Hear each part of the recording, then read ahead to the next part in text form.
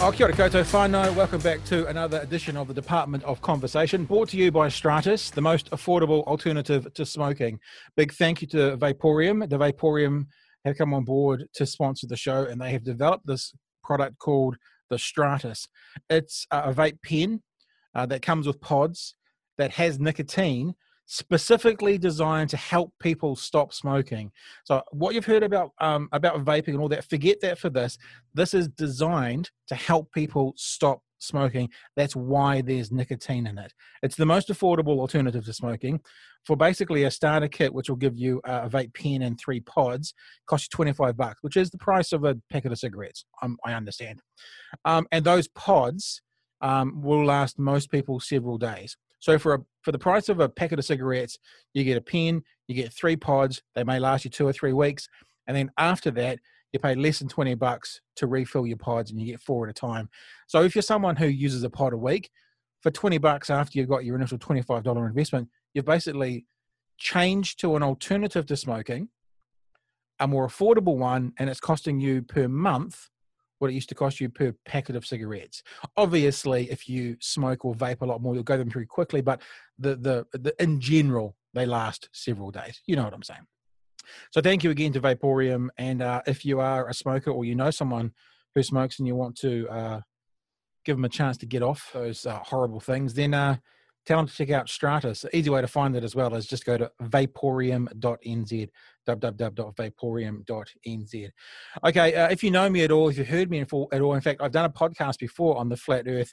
You know, people with unique takes on the world are things that really fascinate me. The person who I'm calling the flat earth daddy is a guy called Mark Sargent. If you've ever seen anything about the flat earth in mainstream media, you've probably seen his face.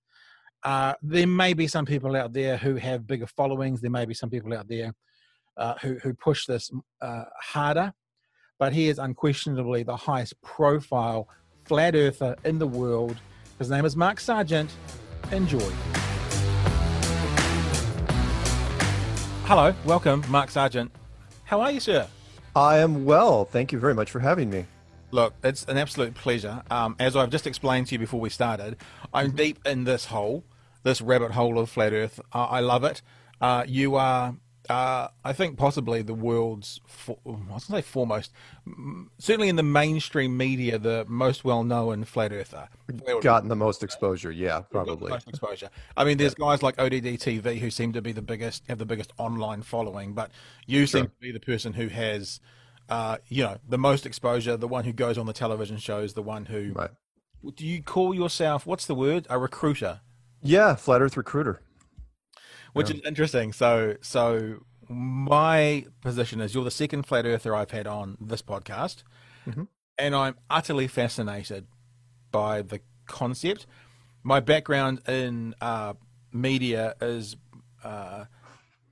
interesting and meaningful conversations. Now, a lot of people might go, well, flat earth's not a meaningful conversation, but it's certainly interesting. Yeah.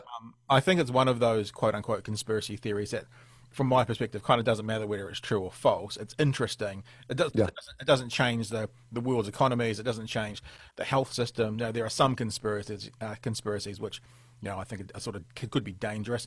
We're looking at a lot of those at the moment with the coronavirus issue going on. But this is one of the ones, do you believe they landed on the moon or not? Does that really matter? Not really. This feels like sort of one of those, but it's still interesting. Yeah. And what I wanted to talk to you for is you seem to be one of the more reasonable people who believe in flat earth. Is a flat earther considered can you be called a flat earther? Oh yeah.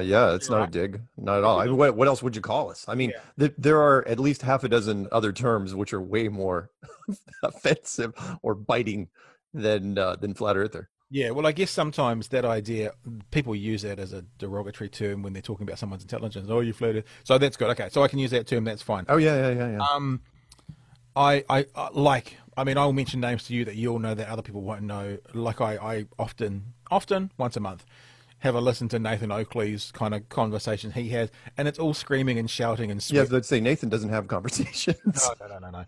He yells at people. But so I find obviously you're very likable, you're very engaging, you're very polite, which is nice. I think that has two prongs. The first prong is I wonder sometimes if the concept of flat Earth gets lost amongst lovely conversations you have. So not delving too deeply into it, it becomes, you're really nice and interesting. Let's talk about you. But the other thing I notice is quite often with flat Earth conversations, not necessarily you, is that often it's talking about the flat Earth must be real because this can't happen on a globe, or this can't happen there. So rather than going why there is a flat Earth, what it seems a lot of the time is why there isn't a globe. And what I want to do today is, for want of a better description, I want to try and prove the flat Earth. Okay. Now, I am not a flat Earth believer. I am a globe believer. I believe in NASA. I believe in space. All these things that probably 99.99% of people are rolling their eyes right now, going, "Yeah, of course." But I have done quite a lot of prep for this conversation. I don't normally prep very much at all. I normally just have conversations, but I've got a couple of pages of thoughts here. Okay. What these are the questions I personally would need answered if I was going to then switch to the flat Earth. Does that make sense? Sure. But what I thought I'd do is, I don't really actually want to get into a massive long conversation about who you are and where you've come from, not because that's not valid, but because that's all over the internet. Look, yeah, it's not hard to find. But what I thought we could do is, for people who this is a new concept to, maybe you can just give us like a truncated, a 2-minute, a 3-minute version of who you are, how you got to this position, and how you believe the flat Earth. Like I said, this could be an hour conversation by itself, and it is online. So if people want to find out more about this, they can go and look you up and they can get the full story. But if you could just, for the sake of making this a complete conversation, give us that kind of truncated who Mark Sargent is, and how you got to being what I'm calling the flat Earth daddy, so to speak. Got it. All right. Started my career by winning a video game tournament up in Seattle, Washington, which got me to Colorado, where I ended up being a ringer for a video game company for several years, and then parlayed that into proprietary software training. So for 2 decades, I traveled around the country and some places outside the country and taught people very complex software, very dry time and attendance software mostly, and boiled it down into easy to digest pieces, because I was, installing this stuff into blue collar factories, and did that for years and years. And during that time, as the internet was finally ramping up, and high speed internet, I'm old, kids. I was there when it all started. That's, I got into conspiracies. If you get into YouTube, which is now the biggest television network in the world, whether it likes to call itself that or not, I got into a lot of different conspiracies. I started late in the conspiracy world. I didn't even believe that people lied on a large scale until I watched JFK in the theater back in what, 90, 91. Yep. Remember that. But even then the internet wasn't even going to be online for a few more years after that. And so when YouTube came along, I started getting into more and more conspiracies, going down different rabbit holes, and finally I thought I pretty much reached the end of the conspiracy rabbit holes, which is like, okay, well, I have an opinion on just about every conspiracy you could think of. And there was one that it was always in the corner of my eye, and I never paid attention to it because it was horrible, it was awful, no one wants to touch it, which is, of course, flat Earth. And I thought, okay, well, it's on my bucket list, I'm not getting any younger, so let's dive into this over a weekend. And over that course, that weekend turned into 9 months. Wow. Excuse me. At the end of 9 months, I basically gave up, and I said, okay, I'm just going to make a series of videos called Flat Earth Clues, put it out to the internet hive mind, and say, this is why I can't prove the globe in a court of law anymore. Tell me where I'm wrong. Right. And instead of the internet just backhanding me, pimp handing me, they came at me in a different way. They said, wow, this is really interesting. You should tell me more. It's like, okay, how about this? And how about this? And then people started chiming in and building up on other people's work. And that started in 2015. And here we are, 2020, 2 books, a documentary, I don't know how many interviews, and all sorts of stuff later. It just, it is my life at this point, with the exception of what's happening in 2020, which is a whole another thing. That's your path, and now you're at the pinnacle in some dude's bedroom in the bottom of the world, trying to convince. Exactly. Yes. Exactly. Yeah. Who knew that I'd be talking to somebody? What do you call the Southern Island in It's I know it's pretty unique, but it's called the South Island, the North South Island. Island? Yeah, I'm talking to someone in the South Island in New Zealand, and I've gotten like last year. I did conferences in 7 countries. I did a commercial in Melbourne. I did British television. I did American television. I did all this fun stuff. I mean, I got to headline a conference in Stockholm. It's like it wasn't even a flat Earth conference, and I opened, and it's like what? And it was just an American journalist interviewing an American nutcase, which was me, on stage for an hour. That was how the conference opened, and the audience is just sitting there with their mouths open, and I'm going, "You did this." So anyway, so yeah, that's kind of how I got here, and the short version of what I believe as a flat Earth recruiter, and the reason why I use recruiter, in case you don't ask, is because I don't ever want to say, even though the documentary says, "Oh, is the king of flat Earth, the president of flat Earth, and Lord Duke Baron, whatever." A flat Earth is like, no. Flat Earth is a giant community. It is a university in my book, Right. and people tend to run into my stuff before they get to people like ODD or Eric Dubay or Nathan Oakley or David Weiss or whoever those. I mean, there's so many people, but what's that line from Blow, the movie Blow? If you did cocaine in the late 70s, early 80s, there was an 80% chance you got it from me. That's what if you were into flat Earth back in 2015, 2016, or even 2017, chances are you went through me first. You're like Flat Earth 1.0. And I am. If the book ever gets written, the Dummy's Guide for Flat Earth or Flat Earth 101, I am the Flat Earth 101 book. Plain and simple, and I don't mind being that. But being that means I get to talk to a lot of different media, and as long as you're camera friendly and you talk well, or you articulate, you don't have to be that camera friendly. I mean, look at me anyway. I want to talk to you about your Reader's Digest clip. You brought it up, and basically that's sort of a snapshot of the things you've asking questions to and the things you had discovered at that point. Yeah. Are they all still accurate in your opinion, or have you changed on some of those? No. For the most part, they are. What should I have answered it? No. Yes, they are. They are about as accurate as I may have changed a couple things. The only thing that I really changed, because I only touched on so many points and I didn't touch any mathematics during really any of the Clue series, was that I was kind of a fan, because I didn't know any different. I thought, okay, the Orlando Ferguson flat Earth map from the 1800s, American, where it was sort of shaped like a roulette table. I kind of like that, where it was mostly flat but kind of had a bulge in the middle, and it was kind of high in the ends. But people jumped on me almost immediately, and they said, you can't use roulette table as an example. And I go, why not? They go, because all the numbers of a roulette table add up to 666. And I go, is that true? And I looked it up. It actually is true.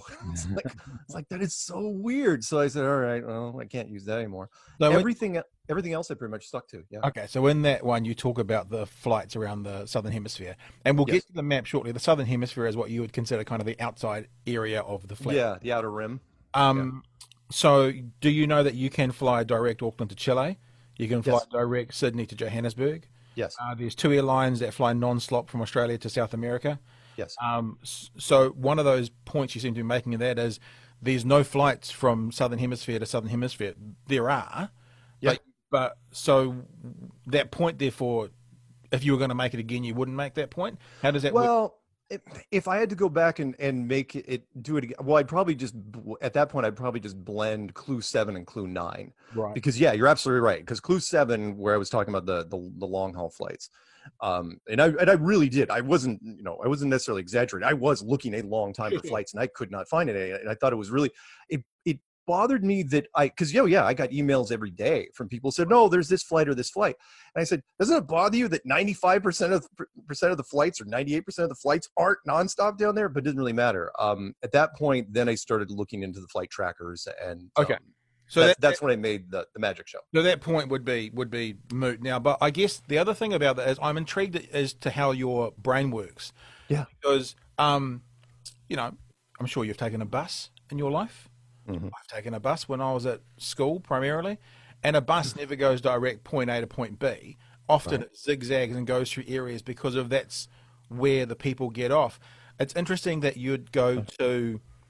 There's not enough direct flights, isn't it? Weird that so many of them go through go through America to the. But I kind of go, well, hang on, if 80% of the people are going to get off in LAX from Auckland, Yeah. it makes sense to go Auckland, LAX, Santiago. The bus analogy is good. I have not had anyone actually bring up the bus comparison. But in the pilots that I was talking to in 2015, they all came at me because I asked that too. Of course, it's like, are they picking up people? How is this happening? Why are we doubling and tripling the distances? And the pilots are going, "You're absolutely right. You would never do it. The airlines only care about one thing, and that is fuel." If you're only picking up a few people here and there, you might stop there, but he goes, for a lot of flights, it would not make sense to take these overarching routes especially into the Northern Hemisphere and then back down. He goes, it just doesn't make. It wouldn't just be fuel; it would be also passengers to fund that fuel. If there was two people, and I'm exaggerating, although in this day and age with coronavirus, maybe I'm not. I'm exaggerating. If there was two people that wanted to go Auckland, Santiago, and there was 400 people that wanted to go Auckland LAX, yes, they're not going to have us flights specifically for Auckland Santiago because the fuel would be cheaper. They're going to go Auckland LAX Santiago because the money for the other passengers is going to pay for that fuel to get to Santiago. That's it. What I'm saying, I'm interested in as to where you would jump to. Man, this is a bit weird, and you wouldn't go, you know what? A business where you pay for fuel as a customer, like a bus. Is really very really direct path. It goes the best path to drop off as much people as possible, which is why there's far fewer direct flights as there would be connecting flights. Right. That makes logical sense to me. Two things. One, and I've got, I interviewed as many people as I could. They approached me, which was really weird. And there was a woman, and I have to look it up because it's been a couple of years now.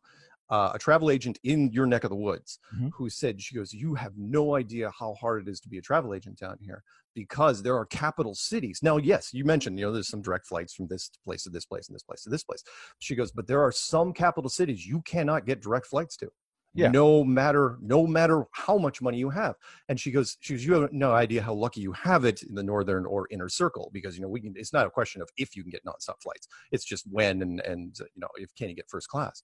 Yeah. But when it comes to the money, picking up people along the way, sorry, let me break this off into one other piece, which is, first off, the pilots said they don't make enough money off those people to justify the amount of fuel that you're blowing. Mm-hmm. Meaning, some of these routes literally are double and triple the distance of what they should be. But the other thing that caught everybody off guard, which was these high arcing flights, and I'm sure you watched the documentary and seen all sorts of stuff. The high arcing flights, when you put it into an AE map or a flat map, they almost completely straighten out into either shallow dog legs or almost a straight shot. Mm-hmm. And that's the part that raised a lot of eyebrows. It wasn't just that it was going north. It was people caught that, but the other thing was, again, if why do the flights make so much more sense on a flat map? Okay. Fair enough. So that's the response from your thing. I still think the idea of no, it's fine. Dropping people off is the way it goes. So to kind of open the conversation more generically, why does it matter? Why does it matter that the Earth is flat? Why are there people like yourself being recruiters, people like the other names you've mentioned, sort of fighting for it? There's a whole industry that's popped up around the flat Earth. Why does it matter to convince the rest of us that the Earth is flat? It matters only in that it's the only conspiracy I've ever seen where there's a positive message behind it. Meaning, let's boil it down to we'll try to leave as much as religion out of this as we can, just for the show, which is science will tell you that we're on this tiny little rock, covered with smoke and water, and we're flying through an impossible universe, and your life means nothing. You're part of the Big Bang system, and you're irrelevant. You have no purpose. Whereas if you believe in the flat model, if you believe you're in an enclosed world, a Truman Show, this giant building, then it absolutely was built. And it was built for you in mind. And people, it's this weird double punch where people all of a sudden get, once they get it, once they get this epiphany, it's like, holy smokes, it could be real. And then all of a sudden it condenses the universe down to where you used to be just alone, talking into the darkness, to down to you're in this giant studio apartment, and all of a sudden you're relevant. And there may or may not be God. I'm not going to say exactly who God is, but at that point, all of a sudden you have meaning, and that excites a whole bunch of people. And I didn't know this going in. It was like, which is why when I started seeing the conferences that were popping up, you got to remember there's a number of conferences in the States that I'm not even asked to speak at because I'm not Christian enough. Right. And at least half of the community are hardcore Christians when it comes to this, because they were on the fence. They were like 90% sure about the whole God thing. But then flat Earth. In fact, I talked to one. I don't want to drag this on. I know you have a bunch of questions, but I was talking to one guy who went to a conference, and he goes, they were talking, this big group of people, that were online creators for the Christian community. He goes, we've never seen a recruiting tool like this when it comes to religion. I was like, wow. So you mean flat Earth funneling people into Christianity? Funneling people into the church, not just Christianity, but in the United States, that's the majority. Sure. But just about all religions, because again, it says, okay, if it was built, then it was built by someone or something. And at that point, there's only two roads you can go down, which is, okay, either an ancient civilization that's much older and powerful than ourselves, something out of contact with Jodie Foster, or some Santa Claus on a Sunday morning in his bathrobe, or one of those two, or a God figure. I hear what you're saying. Yeah. So exactly. These people are basically saying that this world has been designed for me, therefore I am important. I push back against the idea that if you don't believe that, life means nothing. I mean, I'm not a scientist, and I would love to ask a scientist the question of how they would value life, and I think that humans are an incredible being. I talked to someone yesterday. I talked about us being a sack of cells, a bag of meat, whatever we are. And the art that we produce and the advances that we've made, and I think that not many people. I think that's an assumption. I don't think many people who are involved in the sciences would say, "Yeah, life means nothing." I think people would say that we are here for a very short time. We are an incredible sack of cells. We do incredible things. Life is beautiful. So I don't know. It's interesting because I listen to you, and this is going to come on to my next question. Some of the work I do is in marketing and media, so I help companies with their messaging and that sort of thing. Yeah. And I wonder sometimes if the Flat Earth has got their messaging wrong. What my next question was going to be, why does the Flat Earth community push back so hard against people who disagree with their theories? And I often talk to my kids, that silly saying about you catch more flies with honey than vinegar. Right. And sometimes the aggression, I know that on my Facebook page, this will get a lot of interaction, and I know that plenty will be negative, and accusing people of being shills, all this kind of stuff, and the aggression that comes out of the Flat Earth community, and maybe the assumptions, and you don't have to accept that, you may not agree with that, but the idea of life meaning nothing, the assumptions that are made aren't actually helping the cause for the message overall. Why does that kind of, and it's not just a passion. There is. I mean, you spoke of Nathan Oakley. There is an aggressive, mocking, basically name calling of people who aren't in your camp. Well, why does that exist? The Nathan Oakley side of things existed mostly. He wasn't like that in the beginning. He absolutely wasn't. I mean, I've seen him do some wonderful interviews, one on Vice in particular, which was just perfect. Yep, seen that. But the problem is that we have some dedicated trolls, and it's a big group, as you can imagine. There's a lot of pushback from the troll side. That you hit someone hard enough, enough times. It's kind of like fighting back from the bully at school. Eventually, you're going to turn that person. They're going to start swinging. And so, there's a certain number of people in our community, and I absolutely agree with you, by the way, that honey over vinegar wins every time. But there are some people, it's like, vinegar's just fine for me. they'll go down that road, which is like, okay, I get it. I mean, I won't do it. I love the whole honey thing, and because people say, because I've gotten, some of my interviews, people just come at me, and they say, why didn't you get mad? I go, why would I get mad? It's hypocritical. I go, I was them. I was on the other side of the fence. I was on the other fence for years. Right. I go, if I yell at them, what message am I sending? But to that point, you're saying, okay, why do some people get upset? Well, can I just say, after being in this rabbit hole for a long time, it's not just some people. I would say it's the majority of flat earthers that have a profile, like on a YouTube, whatever, are fairly aggressive and are Yeah. fairly confrontational, and not in like if you and me had a debate, right? Yeah. Love a debate, love a passionate debate, love, I'm okay with raised voices, not a problem, but that it goes beyond that. And I wouldn't say it's just some, because you could also argue that because flat earthers are made up of humans and some humans are dicks and these people are dicks, fair enough, but there does seem to be a disproportionate amount of aggression coming from the flat earth side, in my opinion. And no, you would be right. The only defense I can give there is that, kind of like Nathan Oakley. I mean, Nathan Oakley is the perfect example, but there are others. Everyone started out as something else. Everybody else started out as being nicer. And look, it's even tougher for me sometimes. I mean, when I think last year I popped off at somebody because he kept riding me, and I realized he was doing it. He wasn't just pushing buttons. He was trying to be mean, and so I was taking some shots back. Other people don't have nearly some sort of restraint. I get a lot of emails. People say, "Wow, I really commend that."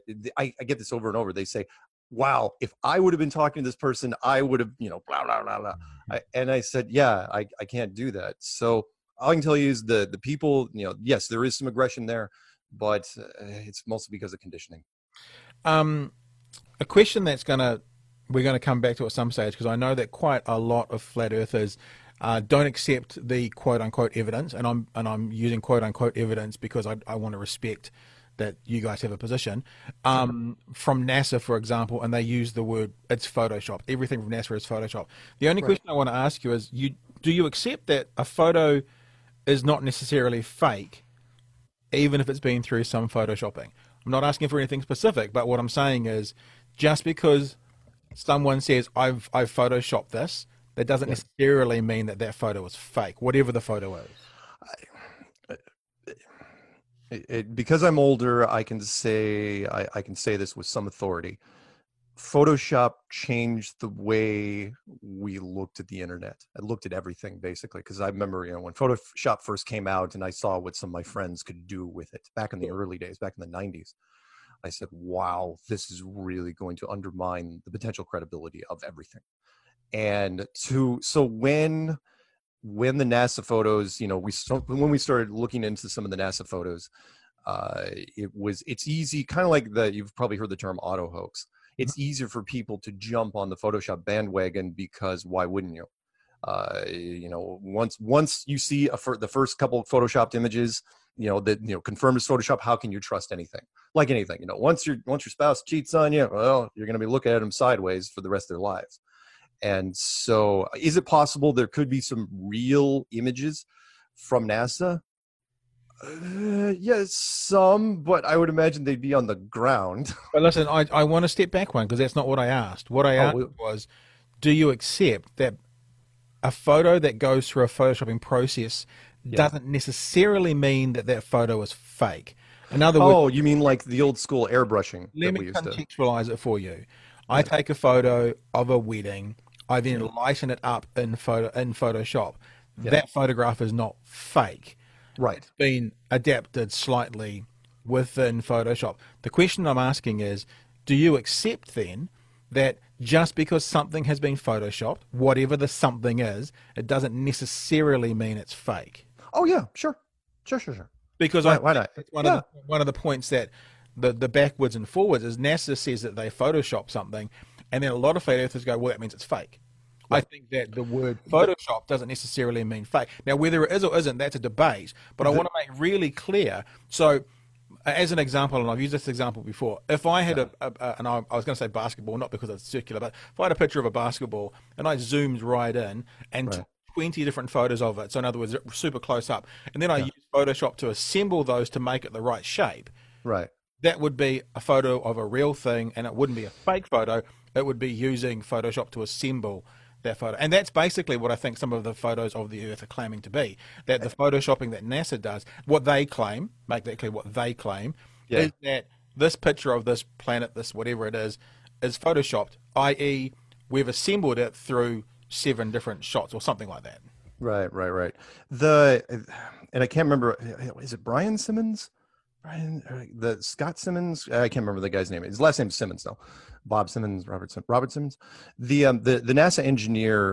The problem with that thinking is that there's once you get a high profile image that's absolutely been dissected. So when a NASA engineer comes out and said, "Oh yeah, that particular image had to be completely built from Photoshop because we had no other images," which was the very first globe image they put on iPhones. So the very first iPhones that came out had that cool globe image. Yeah. And what was interesting to me was I completely related to when he talked about that because, and it's an older story, but I'll tell you real quick, which was when I was looking at it for images of Earth from space back in the day, back in 2001, 2002, when I was working at a tech support, doing the time and attendance software company. I wanted to put all these different images on the tech support monitors. I thought that'd be kind of cool. And there literally was one image in the entire internet of the Earth from space, which was the Apollo 17 blue marble shot.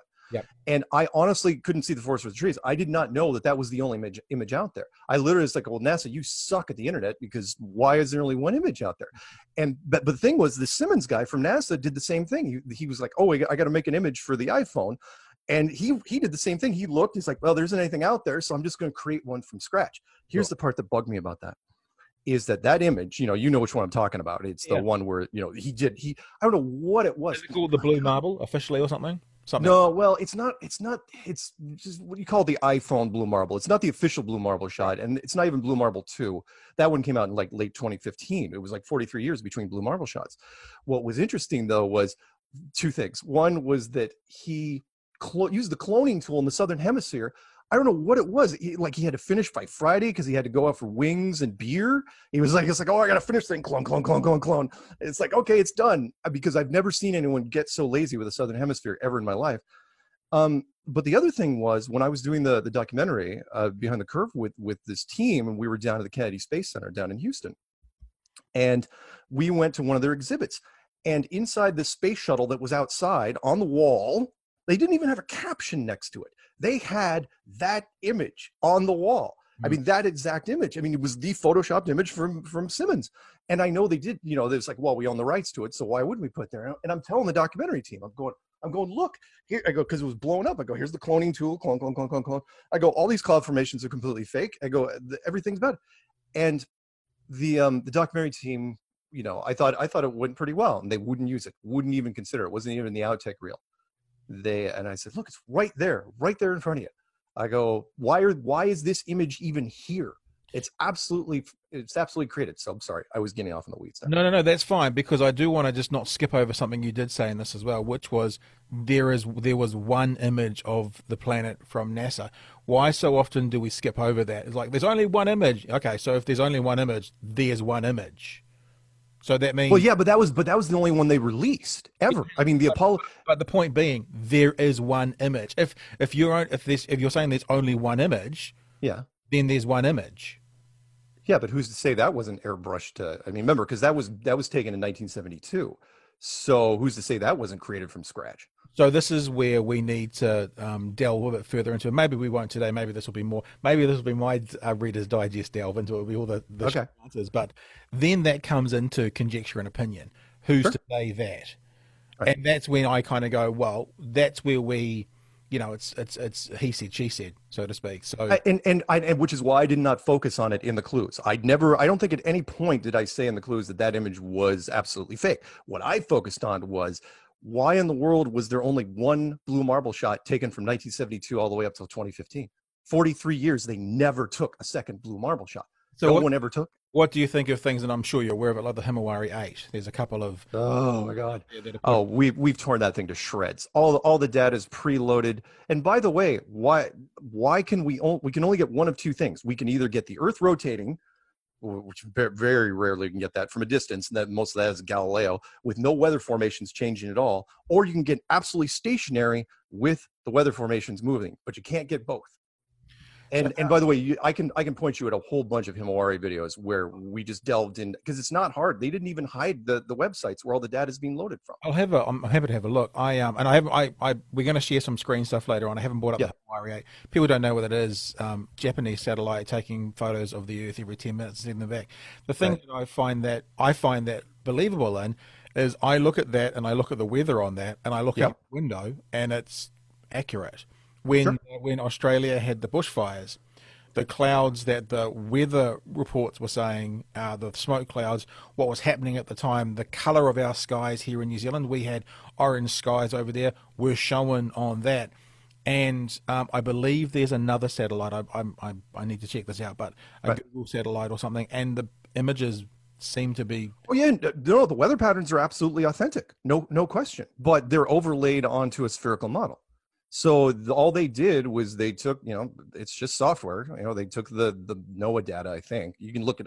Again, I'll show you some fun links on it, where they took the NOAA data and just overlaid it, kind of like they did with Google Earth. People, how many people are going to come up and say, "Well, Google Earth is real"? It's like, no, not really. It's not a real time. There's so many people that think Google Earth literally is real time footage, and it's like you realize there's no weather anywhere. No, Google Earth's not a real time image. Google Earth is supposed But it's photographs as satellites go around that you can then zoom in on. It could be from 6 months ago.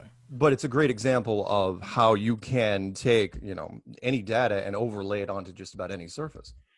Let's move. I want to talk about Behind the Curve. Yeah.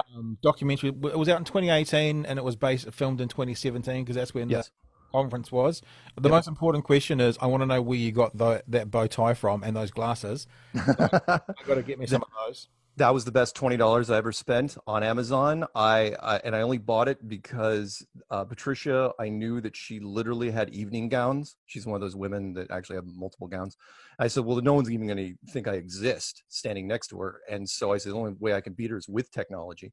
So I bought a matching set of aqua blue glasses that were powered by like little AAA batteries or AA batteries, and a bow tie for it. And and who knew they were going to use that for like the poster shot and stuff. I don't know what it was. They're like, oh, that's the shot.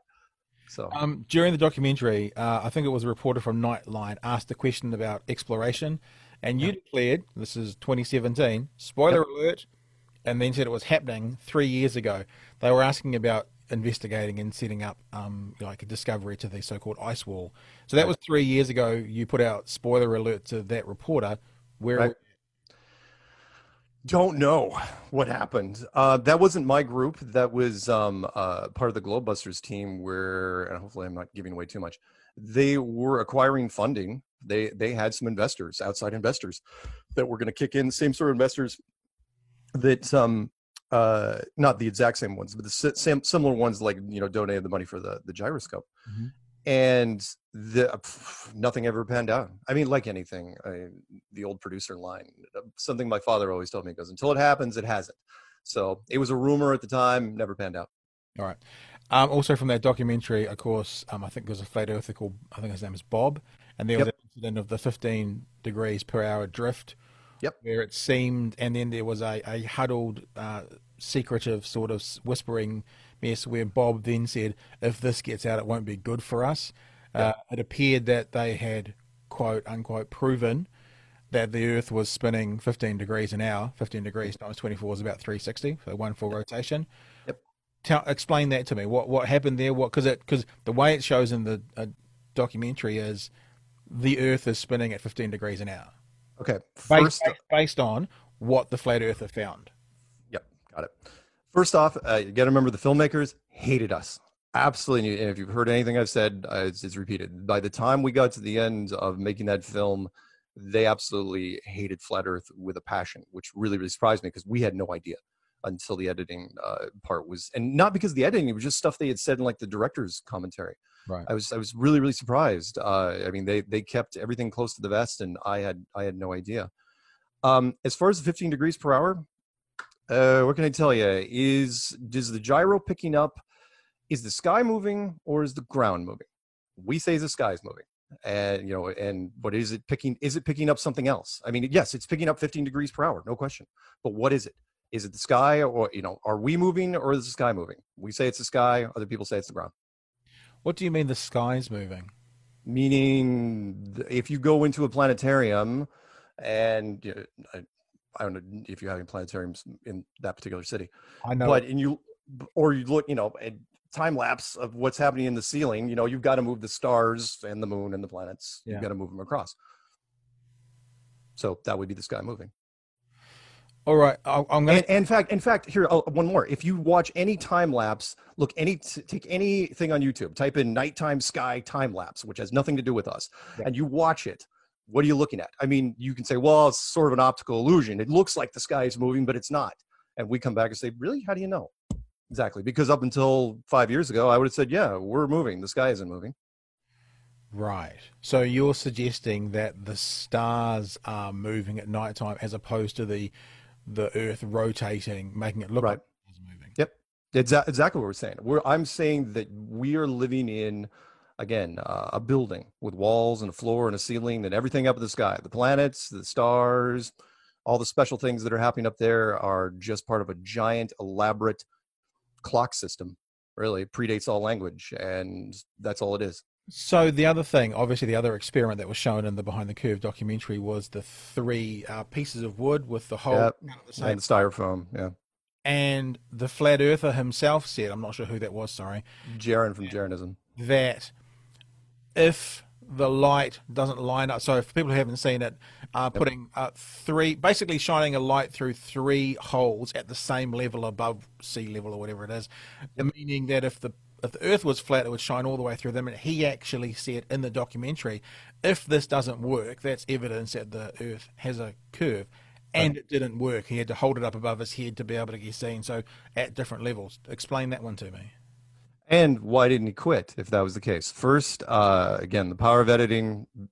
The producers hated Jaron more than anyone because they made him, he dragged them up to San Francisco twice, not once, but twice. People don't know that in the documentary, the first time where he melted the condenser on the laser, that was the first experiment where it got really, really big.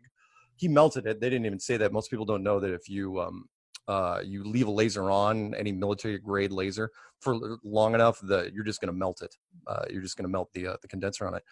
But the other thing, and I'm not going to defend Jaron too much here because he absolutely did botch the experiment.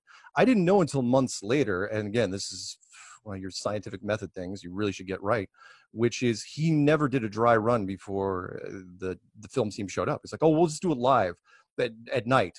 He had never even been to the site during daytime. And so there were so many people ribbing him after the documentary that finally he drove. I didn't even know. I had to watch it live stream. He drives to the site and he goes, oh, I never even had line of sight to begin with. It's like, so you assumed that the dirt road was going to be perfectly level and you were have no obstructions between here and there. You were just going to shoot. You just shot it like that. And he didn't know.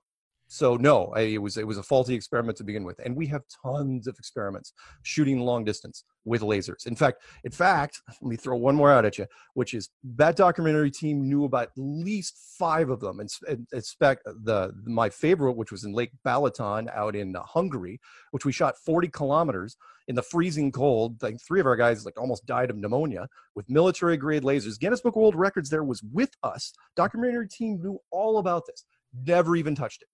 Never even touched it. They leaned against us really, really hard because they thought we were corrupting kids towards the end.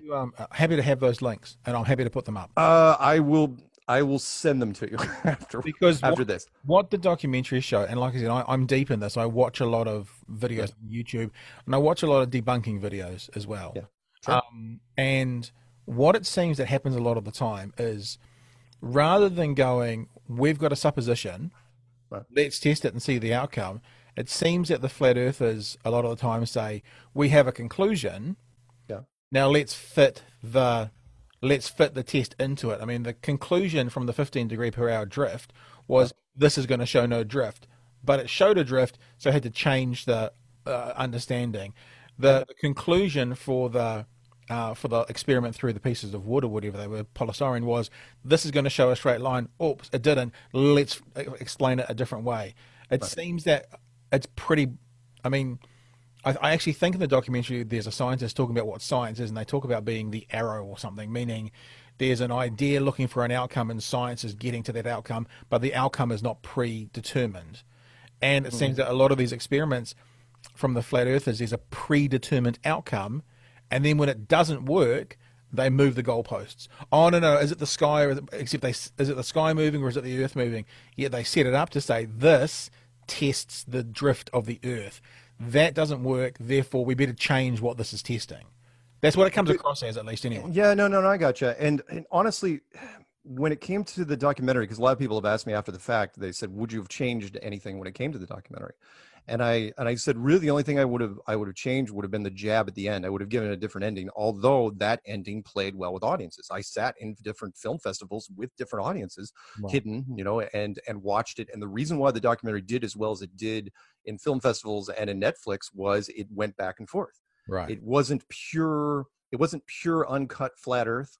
It was, it was flat Earth, and then a scientist, flat Earth, psychiatrist, flat Earth, an astronaut, and so on and so on.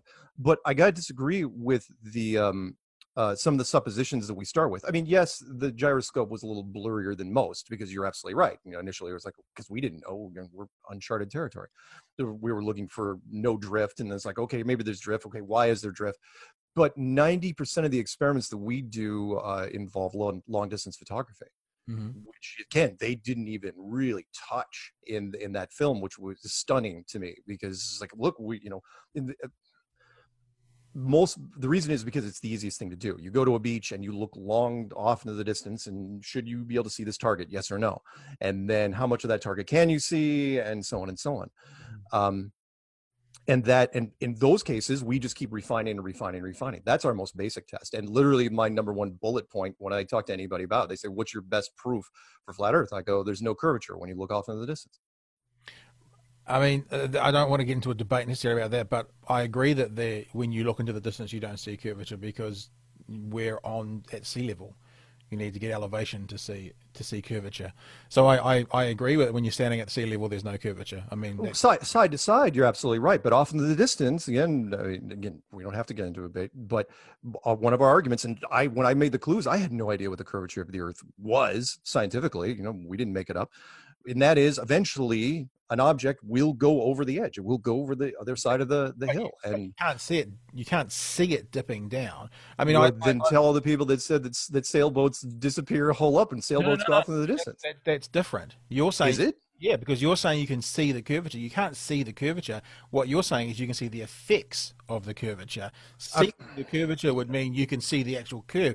You can't see something dipping down away from it. Okay, however, not to go into the whole Nathan Oakley thing, but eventually you're going to have a line off into the distance, depending on what your elevation is. And most of the time we try to stay as close to sea level as possible. Otherwise people yell at us. And that is, okay, you're 6 feet or lower off the beach. Eventually an object of whatever height is going to be gone because of perceived effects of the curvature. Yes. And we never see that. I mean, it's the only thing. We'll get Okay. Anyway, sorry. Go ahead. I've got some video on this point, though, and I think this is something about we can't see the curvature. That's an interesting one, because I've explained this once before and I did it very poorly. So maybe me trying to do it again is stupid. But okay. I imagine an orange circle, right? I imagine a little flea standing on top of the orange. Yep. And I imagine cutting the orange off. So you've now got like this, like a slice of the top third of the orange. Okay. Looking in all of those directions, all the way around you, you would see no curve. You'd see a flat line all the way around you. Sure. Because you're only, but that's what I'm saying. You don't see the curve standing at sea level. You would be right. And I hate to bring this up, but I've used the clip too many times in the last year, and that was Neil Tyson, the world's most popular scientist, when he went on stage, and he was, I loved it because he was complaining about the Red Bull jump, and he was saying it was scientifically dishonest, because even at 130,000 feet, you would not be able to see a curvature at all, and yet no, we're still here. Keep going. Oh, okay. Oh, it just went full screen when you did that up for me. Which I didn't know how you pulled that off. So. But the point is he said that Red Bull showed this extreme curvature. That's because of the fisheye lens that was used. And so, no, you're absolutely right. At sea level, when you look around, you should not even be able to see curvature. But even Neil Tyson said at 130,000 feet, he said no civilian will ever be able to see the curvature, which I thought was interesting. When I talk about curvature, I'm just saying looking off into the distance, like you're looking at this tanker ship, the Geogas. Let's just have a look at this, right? Okay. Yep. I'm going to make sure the sound's off because I don't want to get pulled off YouTube. Obviously, it's what do you call it? Time lapsed, and there's the tanker going off into the distance over the curvature of the Earth. Right. So why did it fade away? instead of going clearly over the curvature. Oh, I know all the clips you're going to use. Good. The big reason, again, your average person doesn't know anything about this. So I'll give it to your listeners, which is atmospheric lensing, because what we're talking, and I'm sorry, your face is over here now, but I'll try to stay here. That's fine. Which is atmospheric lensing, which is what we're talking through right now, is only mostly transparent. And people forget it. It's like, look, in fact, you're not even breathing in mostly oxygen. It's mostly nitrogen. It's 8 parts nitrogen to 2 parts oxygen. Okay. And it's basically it's a soup. And that soup has thickness, and over distance, that gets thicker and thicker and thicker. That's the only reason you can't see things at 300 miles and 400 miles, is because you're looking through thickness, like that tanker. The tanker might as well, basically, it's going off into a thin version of fog. Well, let me just push back on that a little bit. Sure. Because it disappears, and I know you'll have heard this a million times. Yep. This is the common thing. It disappears very clearly for people who are listening to this audio podcast from the bottom up. And it's not blurry when the bottom up starts to disappear. Yes, it goes into a cloud or something once it's about the last 10%, but 90% of it very clearly disappears from the bottom up whilst you can still see it. Before we keep going, now I'll show you this one. This is not hundreds of kilometers. Obviously, you know this one, and I'm sorry. Oh yeah, the Discovery Channel helicopter shot. Oh yeah, pick one that says "Flat Earth crushed by Discovery Channel." That's going to be legitimate. Oh, it's not what I'm about. It's literally though, having a look as we speak at a helicopter flying on the other side of the lake, going down below the water level, disappearing. Right. And then, actually, I might put it on double speed. How many edit cuts are we going to have with this, by the way? So look, 20, 30? Now, we're literally watching it go underneath the horizon level. Yep. And then as they continue their conversation, like I said, maybe I'll double speed. No, I know this. But if people who haven't seen this before, let me play it. And obviously there is a cut there, that's fair, but you did see it go under, and if we then speed it up, we'll then see the same helicopter taking off. And if people want to go and look this, they can look it up themselves. They say it gets to 28 feet before it can be seen above the waterline again.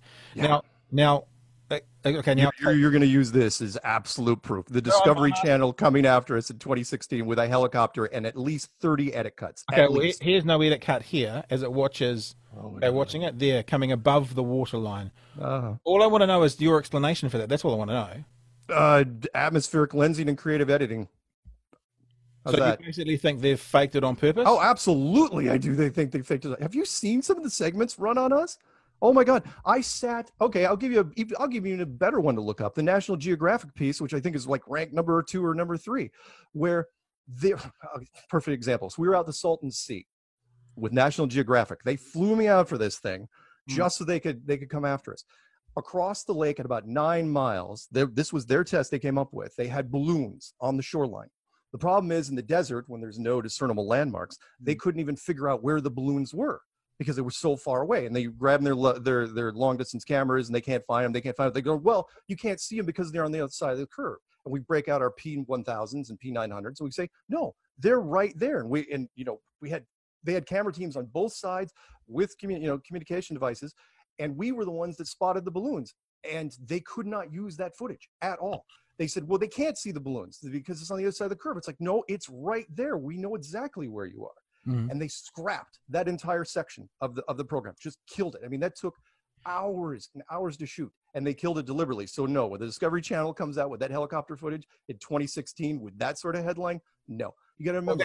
Hang on, that's unfair because that's not the Discovery Channel's headline. That's whatever donk put it up onto YouTube and then use their clip. Either way, the Discovery. But just saying let's be fair and accurate. I know that you're very much into that. That's not the Discovery Channel headline. Fine, it is not the Discovery Channel. However, it was the Discovery Channel's experiment, and they have a vested interest in science, as well National Geographic and every other group. I mean, it's the reason why. How do you think they got a very small documentary team got Scott Kelly on their documentary? Scott Kelly, went immediately there. They talked to him. Apparently, they had him for like all of 5 minutes. He was there to deliver one line and one line only, which they used for the trailer, which is first time I heard about flat Earth. I was in space. Oh my God. So your response to the helicopter going below the water horizon is it's fake? Atmospheric lensing and hatchet job with the editing. Absolutely. And your response for the boat disappearing from the bottom up for 90%. Atmospheric lensing and the fact that it was going off into the distance. Well, how does so atmospheric lensing, how does that make the bottom foot, then 2 foot, then 5 foot, then 10 foot of the bottom disappear? What it does is it creates a mirror effect. You're looking through, again, the atmosphere is turning into a lens. No different than and we've got so many videos on this, especially with tables, where if you put a magnifying glass to an object on a table and move it off into the distance, it will start chopping things from the bottom up. In fact, you're not seeing a chop, you're seeing a mirror effect. I can't begin to tell you the amount of videos we have on this. And if we're going to do that, there's a wonderful video I could show you. In fact, hang on, just because you asked. Let me see if, I don't know how I'm going to send it to you. 1 second.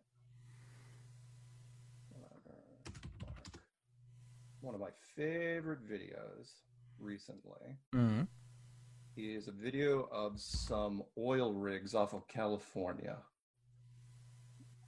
Where atmospheric lensing here says this refers to the distortion of light caused by layers of air having different temperatures. Light rays are refracted, and the various types of distortion can occur, such as that you would see water on the road mirage. Yep.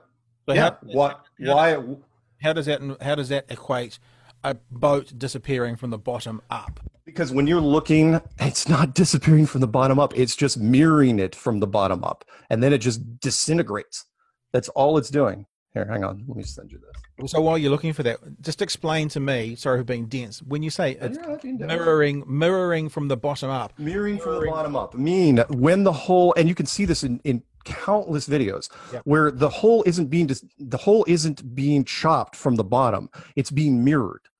Meaning it is the same effect when you're looking at a road, when you're looking at a hot road and a perfectly flat road and or a car or a bike is going off into the distance. They're getting chopped, supposedly. But it's not being chopped because of the curvature of the earth. It's being chopped because of the atmospheric lensing or refraction or fata morgana or whatever you want to call it.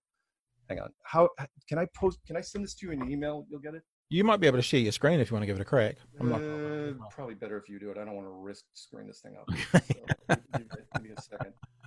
The other thing, though, is because it's got to do with the difference in heat or the difference in temperature, which is why we get different effects all the time. What I was going to say, why aren't there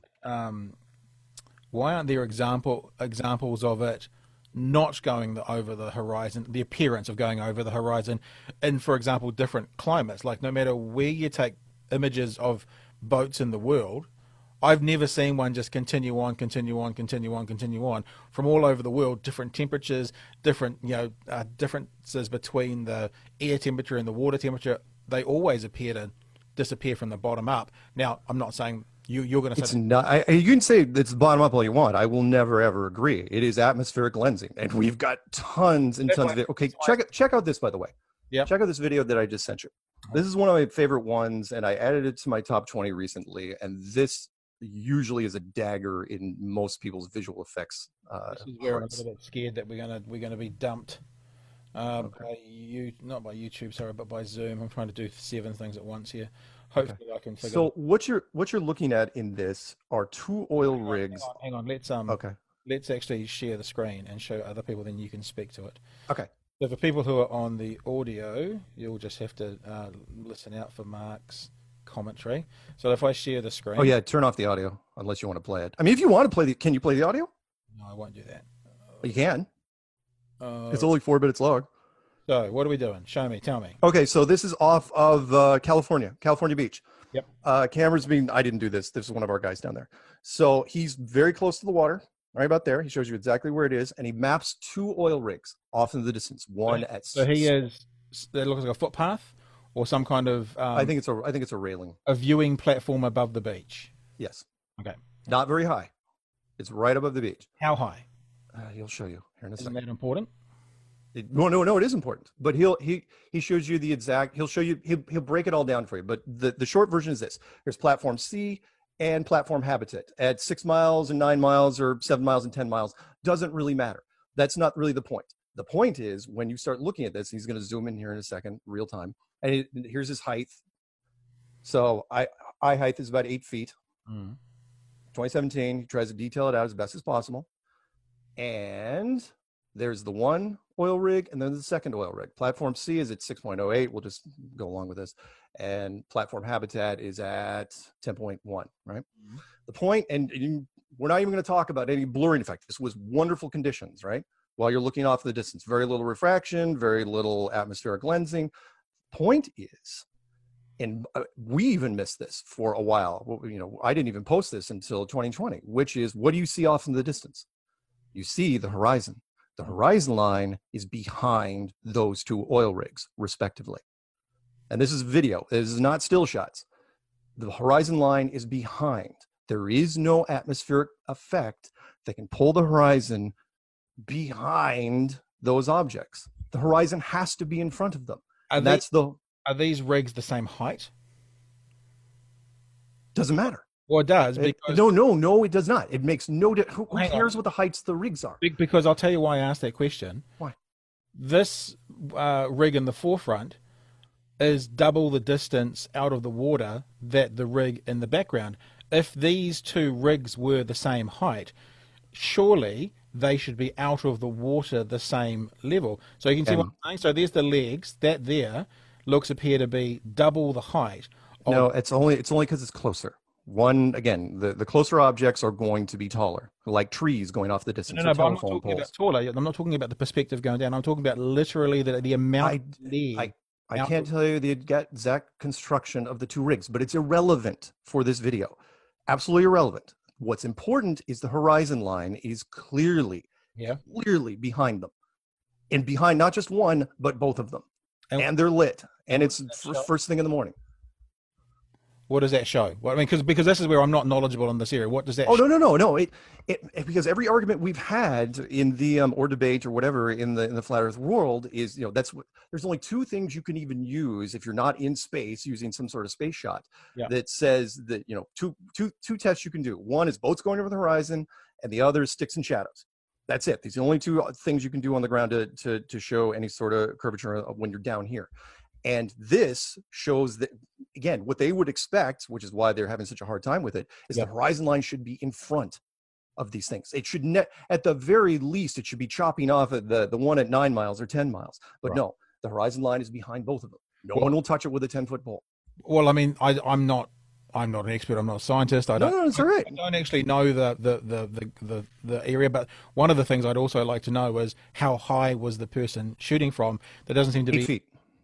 8 feet above what? Yeah. Oh, yeah. You know, he broke down. I mean, you can watch the video again whenever you want, but he broke down the exact, because that was always the argument that was thrown at us, which is, oh, well, how high was the person that was shooting? So whenever we go out, we always measure exactly how high we are with the beach, especially when we set up Google Maps. Where do you guys consider sea level to be? Because sea level, there's a low tide mark and a high tide mark. Where do you consider sea level to be taken from? Is that a trick question? No. Because there is common practice. For example, if you're 8 feet above the high tide mark, that's not 8 feet above sea. No. This particular beach had almost no tide variance. This wasn't like a beach in Turkey where, you know, it was massive variance. Very, very little. So, I mean, but again, even, I'm not going to say you're nitpicking, but it's irrelevant to this particular video, because again, the whole point here is the horizon line cannot be behind those objects. I don't care what height the things are. I don't even care the distance there are. The argument has always been, well, the boats are obviously being cut off at the bottom. They're going with the horizon. It's okay. Then tell me why these oil rigs, and which I love the oil rigs more than anything because they're not moving. The boats, they're always moving and doing stuff. You can't get them in the same place twice. These oil rigs are exactly in these spots. You can show them up on Google Earth, and they're always there. And it's like, okay, why is that horizon line there? Why is it behind them? Sorry to nitpick. No, it's all right. No. Nitpicking's okay, but it doesn't make any difference for this video. Well, but when you say I don't care about the height, for this video, I don't. I guess what I say is I do, and the reason I care about it is, and I'm going to give you a silly example. If he was on a hill that was 300 meters high, that would matter. He's not. I know, but if it was, that would matter. If he was on a hill 200 meters high, that would matter. All right, fine. Hang on. Let me ask this thing, because I want to know. So that means at some point coming down that hill, it's going to stop mattering. So that's why I would like to know what the height. All right. I misspoke. What I mean is, for this particular video, slight variances don't impact the results in any meaningful way. So whether it's 8 feet or 9 feet, or whether the things are at 7 miles and 10 miles or 5 miles and 8 miles, doesn't really matter. What matters is that horizon should not be there, should not be behind there. And again, scientists usually will, or scientific people will usually avoid this one. They'll go, well, in fact, we've had people accuse us of saying, because we saw, what first thing we'll do is we'll show them a still shot of it. I'll say, oh, you photoshopped it. Again, see where we're going with this. And it's like, no, it's not photoshopped. It's an actual video. And here's the video. And then they're like, well, you did something to it. And it's like, okay, which is what we get a lot. This is probably a time to ask you a question that I asked my other lovely flat earther I had on at this, a couple of years ago. Yeah. If you and I were here in Dunedin and we did that experiment with a helicopter, across a bay that's about 20 kilometers just north of Dunedin, and the helicopter went below the waterline, right? Would that be enough evidence for you that the Earth is not flat? Maybe. If we had the raw video, sure, maybe. Yeah, that's what I don't know, but I don't know if you could pull that off. Well, no, I guess what I'm asking is, would that be enough proof to smack? No. Okay.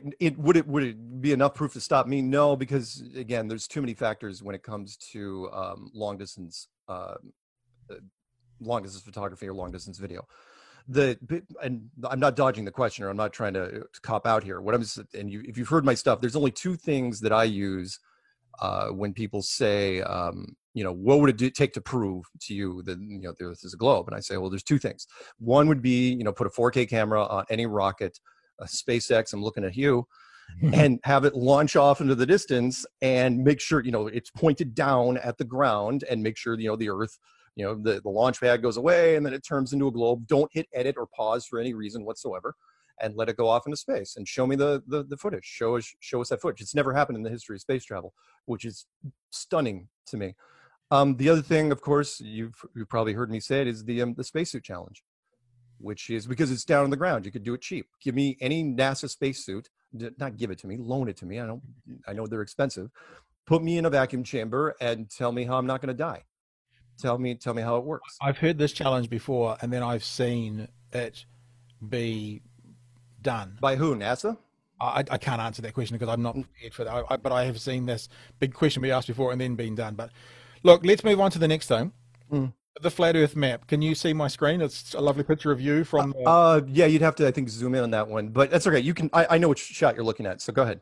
Okay, but you can see this is a picture for people who are joining us of. I think it's a screen grab actually from the documentary of you. It is holding the. Is this pretty much the plan? The map here? It's the best thing we got right now. There's some people that have done tweaks to it, but no one's come up with a replacement for it at the moment. It's also known as the azimuthal equidistant map, and also the UN flag. So I have questions, and actually it kind of references back to our direct flights. Here's us, lovely New Zealand down the bottom here. Yep. We can fly from New Zealand to Los Angeles, which is about here. Yep. Takes 12 and a quarter hours, direct flight. Yep. We can fly here from New Zealand to Santiago, which is about here. Yep. Takes 12 and a half hours. The distance from between these two, the difference is a difference of about 500 miles. Yeah. I'm wondering why it takes only an extra 15 minutes to go about a third as far again, based on this map. Oh no, that is one of the weird questions. Which is, well, first off, we know there's some perspective issues wrong with this map. Right. Could it be a super fast jet stream? I don't know. This is not scale, you would say. Yeah, can't be to scale because we can't prove it out. Which is why I love the clue that I did, clue 9, because people were asking me that very question 5 years ago, which was and I started looking at the routes, and I said, fine, prove me the route. And they said, well, it just goes from here to here. And I go, fine, show me the latitude and longitude coordinates for the entire trip, because that's when it drops off. That's when it doesn't make sense. The U.S. military system known as GPS, Global Positioning System, which I think is just an expanded version of LORAN, which is an old ground-based radar system. When a plane gets offshore and it's not close to any other islands, for whatever reason, it drops off of latitude and longitude. Oh, the thing's still there on the screen, no question. You'll see the little dot moving across, but there is no latitude and longitude. It says approximated or estimated. Same thing happens when you fly from, like, even locally here, like fly from Seattle to Hawaii, because there's no islands between here and Hawaii. Once you get 150 miles offshore, maybe 200, which is land-based radar range, it drops off. Why is that? I mean, it's a 32 satellite multi-overlapping blanket system, military grade. Why does that happen? That's what Clue 9 was based off of. Also, they didn't touch on in the. Can I just say as well? And I was going to say this right at the start of the podcast. Yeah. Science often says, "I don't know." I don't know is a valid answer. And what you've just said is basically, why is that flight so close in time but so vast and distant? You don't have an answer. Oh, I don't know. I some guesses I get, and you're absolutely right. Science doesn't say it as much as they should. Let's put it that way. They are notorious. Why I did, in the clues I talked about the core of the Earth. Again, it's stuff you can test yourself versus stuff you'd have to take their word for it. You want to tell me the boiling temperature of water at sea level? Fine, I can test that right now with a flame and a pot and some water. Want to tell me what the core of the Earth looks like? How'd you do that exactly? I mean, you've got cross sections of the Earth showing exactly what these bands are. And the small print somewhere in Wikipedia says we have no idea what's down there, but that's not what you see in the textbooks. They use the theories, don't they? There's a theory of no one's been there, but well, I mean, the deepest hole ever drilled is 12 kilometers. Yeah, I know how they. I mean, you know how they make the theory, though. That's basically one of the ways they make the theory of the denseness of the center of the Earth is based on vibrations of earthquakes and the shadow that they emit going from one side of the planet to the other. Now, that's their example. I see your face. Yeah, assuming it's a globe, you know. And by the way, but come on, they don't stop there. I've seen cross sections of Saturn. Yeah. How are you showing me a cross section of Saturn? How is that even remotely possible? Go ahead. That's fine, because one of the things I'm really interested in is the sun and the moon and how it is within, I guess, what you guys say is a closed system. Yeah. I've got some questions here about the dome and about that kind of thing, but long story short, the Earth is on some kind of flat plane, and there's a representation of it here on the screen with some kind of dome over it. Right. What I want to know, first of all, I've got up on a map, and again, I've borrowed this from someone else, and they've said I could use it. Okay. What you show in here is the center circle is sort of the path of the sun during the northern hemisphere summer. And then out on the outside of the green is the path of the sun on the southern hemisphere summer. Right. And obviously it's obviously got some kind of spiral effect where it goes out further and further and further and then comes back in again. Is that basically what you would accept as the likely scenario? Yeah, unfortunately, and I'm glad you brought it up because most people don't. It really surprised me because every once in a while, like 1 out of 20 people ask me, they'll say, "What's the weakest part, in your opinion, of the flat Earth?" And I go, "It's the Antarctic sun." The Antarctic sun cannot exist the way in any sort of conventional means, because the Arctic sun, that's easy. You just close circle around the center. But the Antarctic sun, you can't get 24 hours of sunlight with just one light source.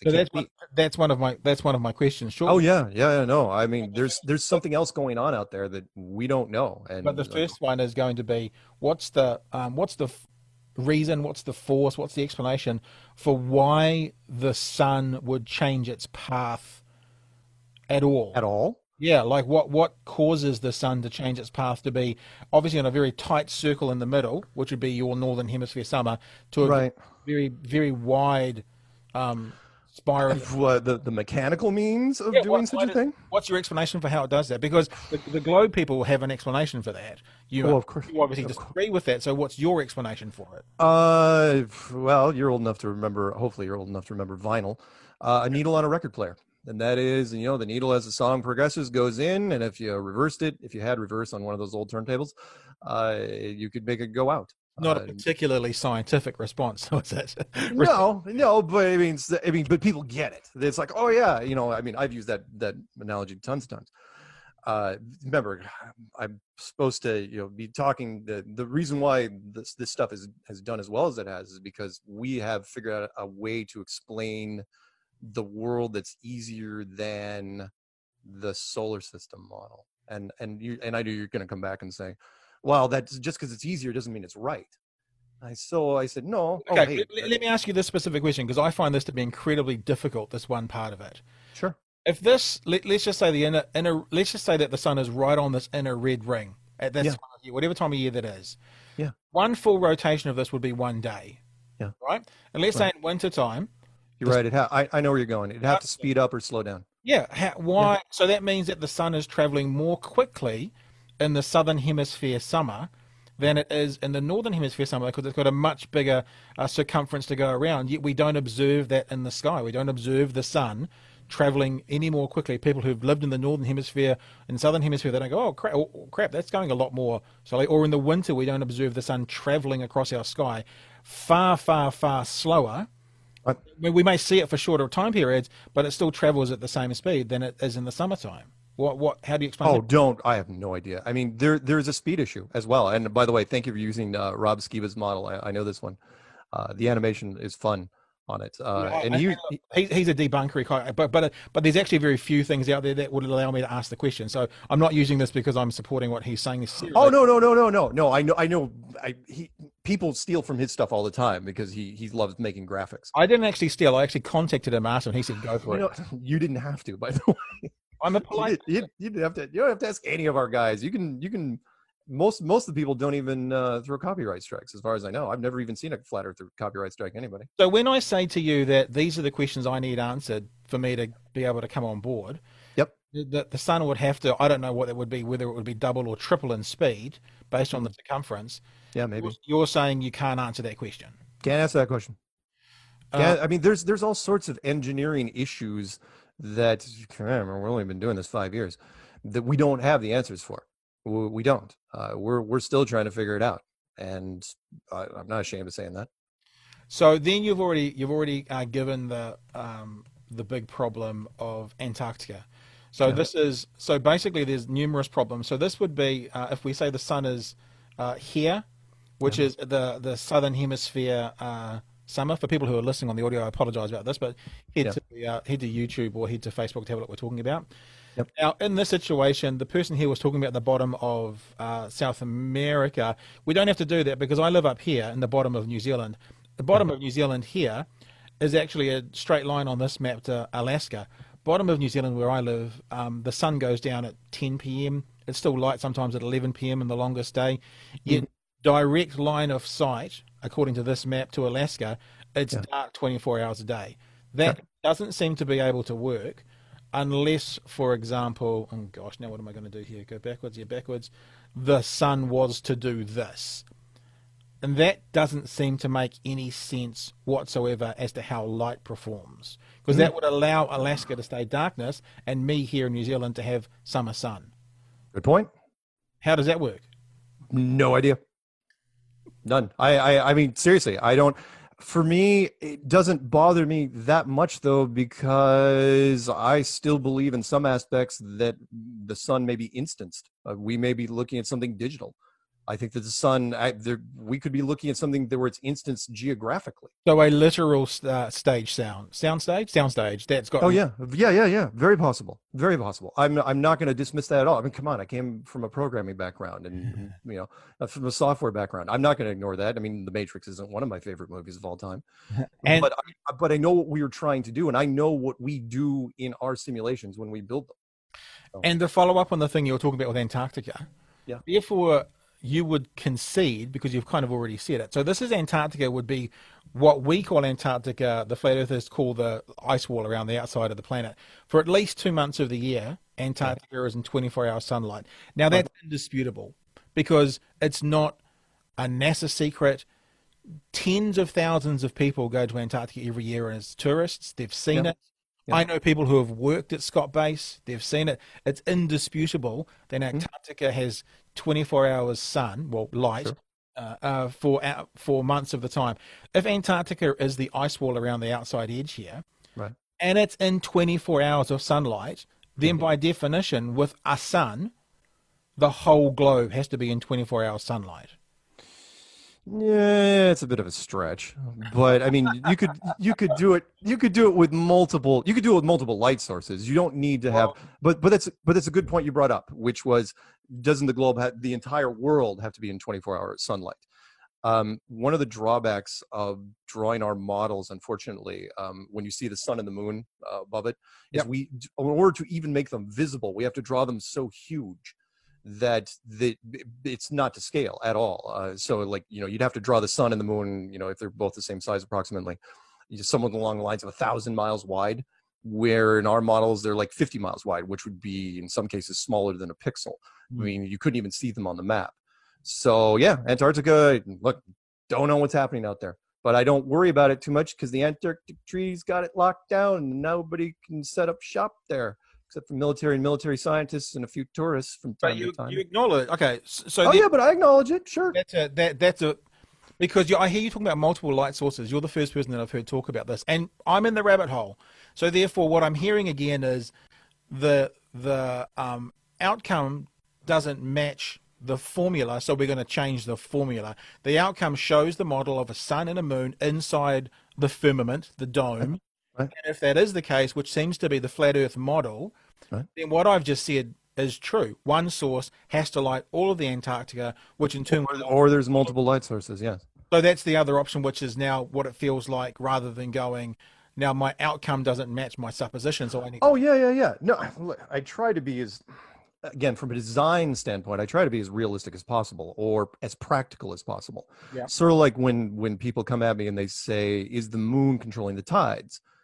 And I say, well, if you're designing it that way, no, you'd use the physics engine to control the tides, and the moon would just be, again, a designator of what's happening when the tides are doing it. If you're making one correlation to the other, that's fine. When a clock strikes 12, the it goes off 12 times. So let's talk about the firmament now. So to explain that to people, I'll use my knowledge of what your beliefs are, and you can tell me if I'm wrong. We've been showing that disk for the flat Earth. There is some kind of dome that goes over it. It's mostly projected as a dome, but some kind of covering. Basically, I mean, like a snow globe. It's a snow globe with kind of, as an example of what people think. Yeah. I want to know what evidence you have for the dome. It seems to be one of those things that no one's seen, no one's touched, no one's felt. No one's visited. What actual evidence that I can, flat earthers talk about repeatable experiments, etc., etc., etc. What actual evidence is there for a dome? Evidence of the dome itself. All right, I'll give you one. Air pressure. Air pressure can't exist without some sort of enclosure. In fact, it's a law of thermodynamics. You can't have pressure next to non-pressure without some sort of barrier. So if you have, we all have air pressure down here and it gets lighter and lighter and lighter, eventually it either has to all be ripped off into space or it has to run into some sort of barrier. There you go. How's that for the dome? But you know the argument against it. I'm not saying you agree with that, but you know the argument against that though, don't you? No, I don't. I mean, I would have thought that you would have, people would have. What, you mean gravity? No. No, that as much like as at sea level, pressure gets denser the deeper you go. At Earth going up, it gets lighter and lighter and lighter until basically the vacuum, as they say, of space. Right. Yes, I have heard this. But again, that goes against the law of thermodynamics, which says that pressure versus non-pressure. We're not talking about total pressure versus no pressure. We're talking any pressure versus no pressure. You blow up even 2 breaths into a balloon and let go of it, it's going to fly off into your hand, off into the other part of the room. Yeah. Or if you release a helium balloon in your hand, it goes up. Why does it go up? Well, it could be because of density or gravity. It doesn't really matter. But it's going up. It's going up. Going up. Eventually, it bursts, and those helium molecules or hydrogen, whatever, where do they go? Did they just get to a certain point at 500 miles and stop? Because again, doesn't the whole term greenhouse gases make more sense if it's an actual greenhouse instead of some perceived virtual greenhouse? I'm just thinking about this for the first time. And look, I'm the wrong person to have a debate with about the second law of thermodynamics. You need to get someone like Conspiracy Cats or Simon Dan to have a debate with you. No, you don't. No, you don't. I mean, no, you're fine. That's my question, right? Okay. You've just mentioned a helium balloon. Yeah. Eventually, that helium balloon will stop at a certain height, like a weather balloon will stop at a certain height. like when the pressure on the outside matches the pressure on the inside, that helium balloon just won't keep going and going and going to touch the firmament. It will stop at a certain height. Why does it stop? No, it doesn't stop. It's going to blow up. It's going to burst. So eventually, like no different than a weather balloon. Weather balloons can only get so high, usually, unless you're monitoring them really, really closely, about 130,000 feet. And then, I mean, which is why they have so much slack when you let them go, and then they get super, super tight, and then they finally blow. Why do they blow? Why do they burst? Because of the pressure difference. Because the air inside it, no different than a vacuum chamber. I mean, it's not a perfect vacuum chamber, but then you're talking exponential when you get up there. But there's the pressure difference, everything in there wants to get out because it's so thin, the molecules around, it tries to get out so badly. You know, I'm using emotions in this, and I know you shouldn't in science, but it wants to get out so badly that it finally bursts. I mean, you don't have to use our stuff. Type in anything just type into YouTube, anything in a vacuum chamber, can of soda pop, football, basketball, He-Man, Stretch Armstrong, anything that has any pressure in it whatsoever eventually just expands, and then just detonates. Which is why I got so ticked off when somebody sent me the original video clip to the Tesla Roadster in space. I was just like, what are you talking about? That car had so many pressurized systems, it should have just exploded into so many different pieces, and it didn't. But that's a whole nother.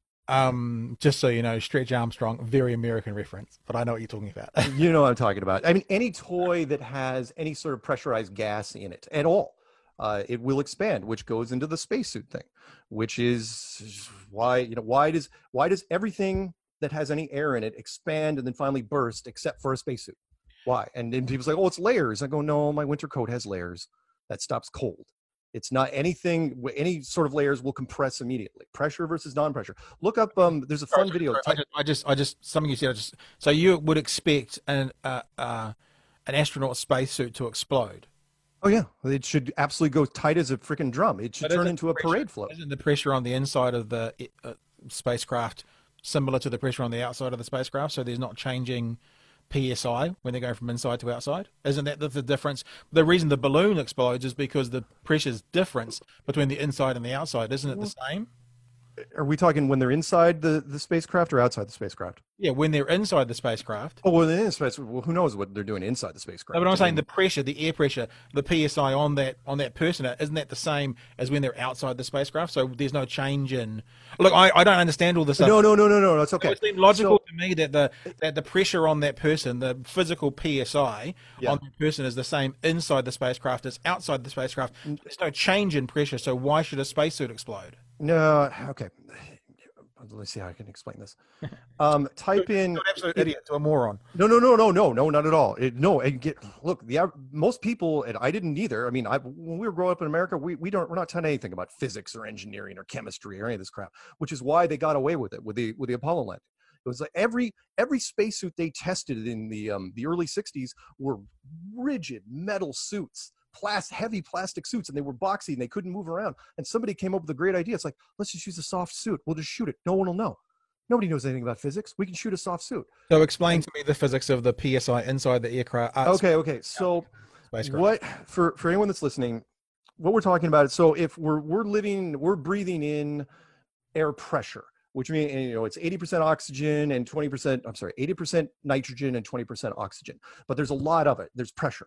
The problem with explaining it to people, especially on the radio, is that there's some things that are invisible to us. So the difference between your room and a vacuum version of your room is nothing in terms of visually. It will literally look no different. In fact, when you make a vacuum chamber and you make it inside, it's like, I don't see anything different. The difference is there's literally nothing in there, no molecules whatsoever.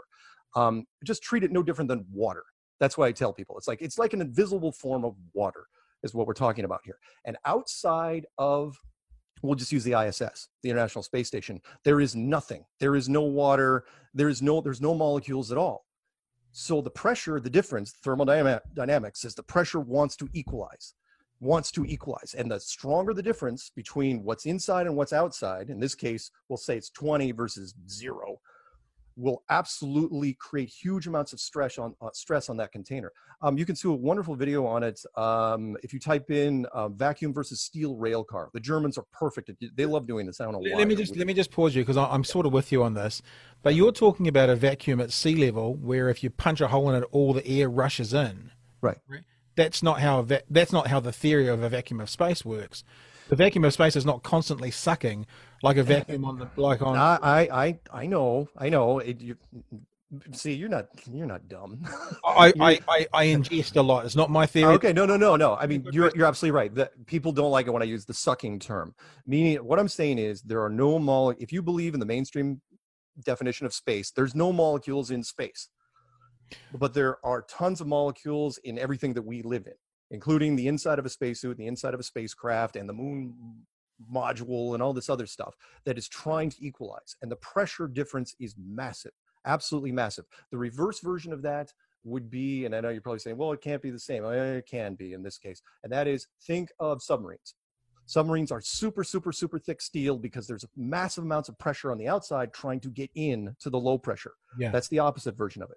The ISS would be the flip side of that. No, I don't think that's the. Oh, that might be how you're explaining it, but I don't think that's the theory. Which is why, and I know you're going to roll your eyes and laugh at this. When there was a hole in the ISS not too long ago, and they plugged it with their finger. Because that's the point. The whole point I'm making is the pressure inside the ISS is the pressure same as the pressure outside the ISS, and what you're saying is it's not. That's the difference. Your listeners will come back at you at that one, just so you know. Okay. they will. It's absolutely not, but that's fine. That's why I kind of wrote really dumb man. That's okay. Let whoever's listening, let him off the hook on that one. He didn't know. He didn't know. No. There's the reason why we have when you have airlocks. There's horrible accidents that have happened over the years, especially like even in oil rigs, where just slight well, not even slight. I mean, differences between pressure, not vacuum versus non-vacuum, but where doors have been opened by mistake, automatically, and people have died. What people don't get is it's not like the movies, and that is it's instant. In fact, I really should show it to you. Well, you know what? Look, sorry, we'll do it another time.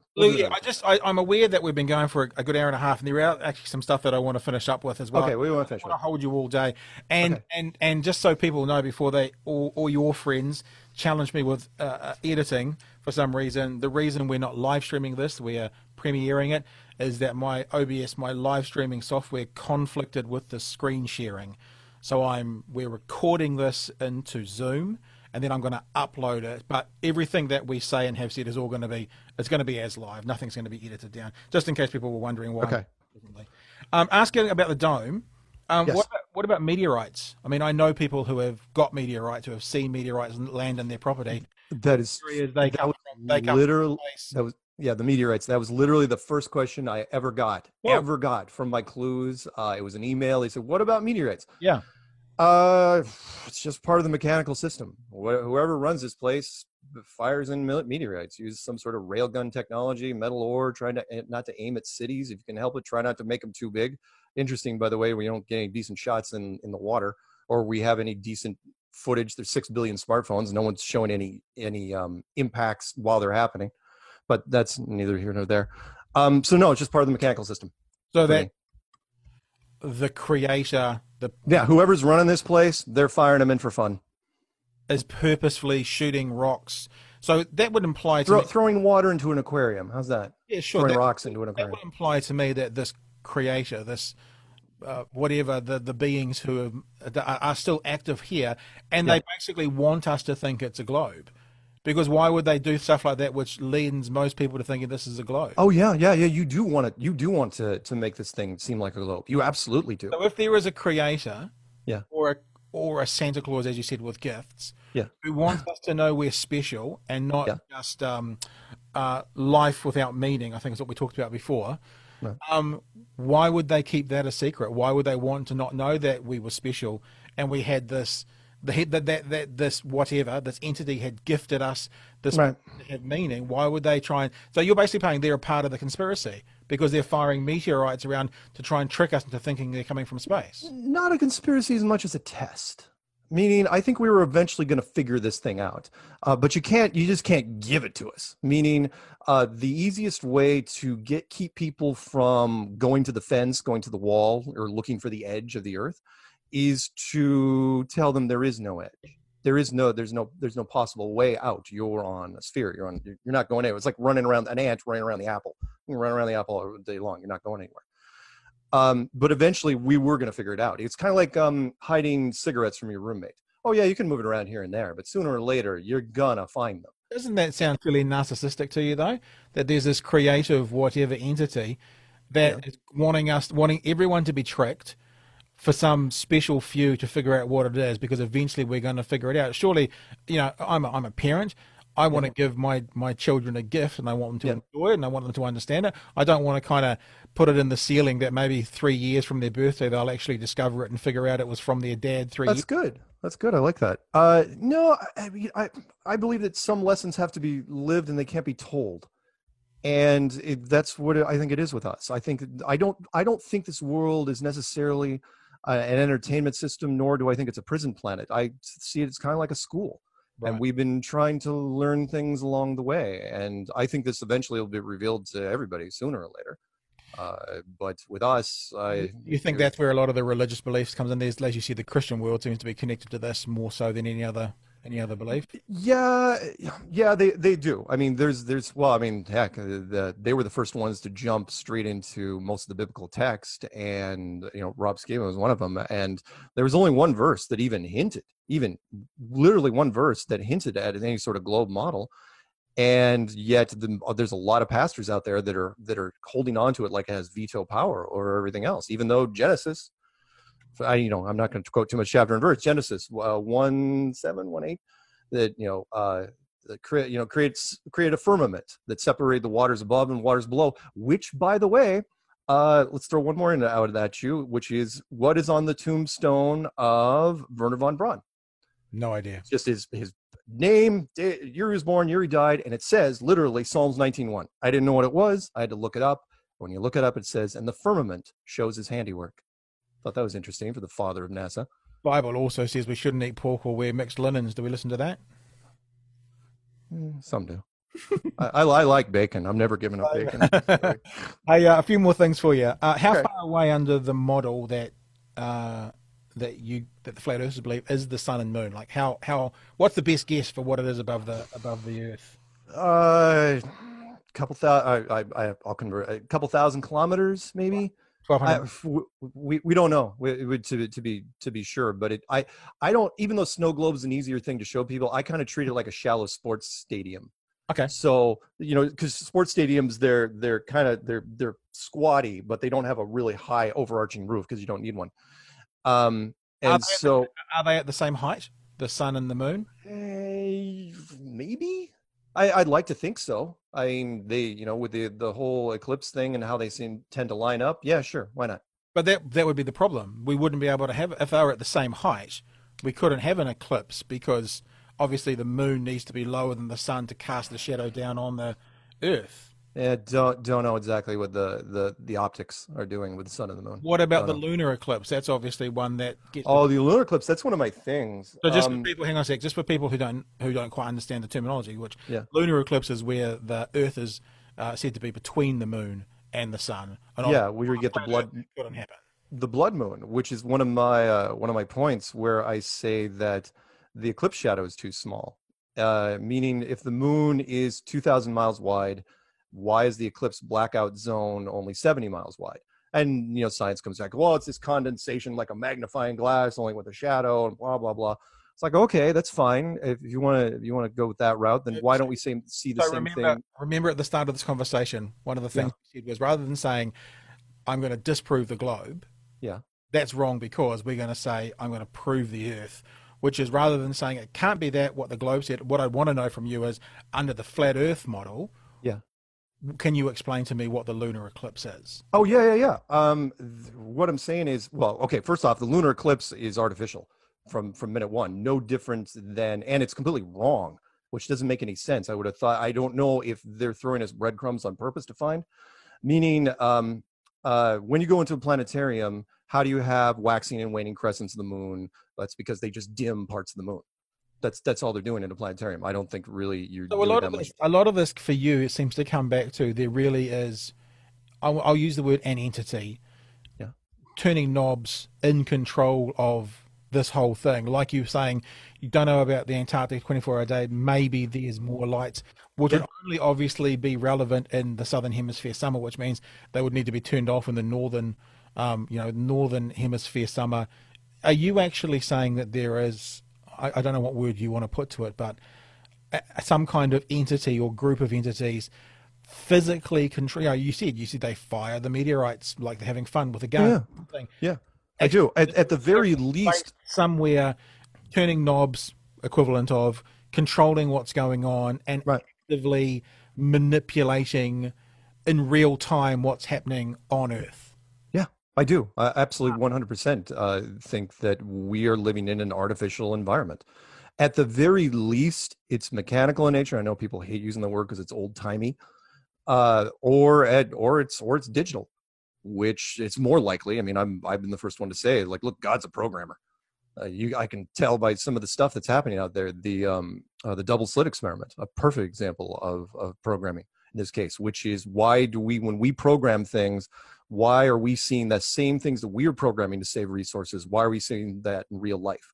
Why are we seeing it in our world, which is straight out of the 13th Floor, if you remember that movie from the late 90s. We're seeing that. So, yes, absolutely, I'm saying that. But that actually also, and I don't mean this in a disrespectful way, but gives you a lot of outs.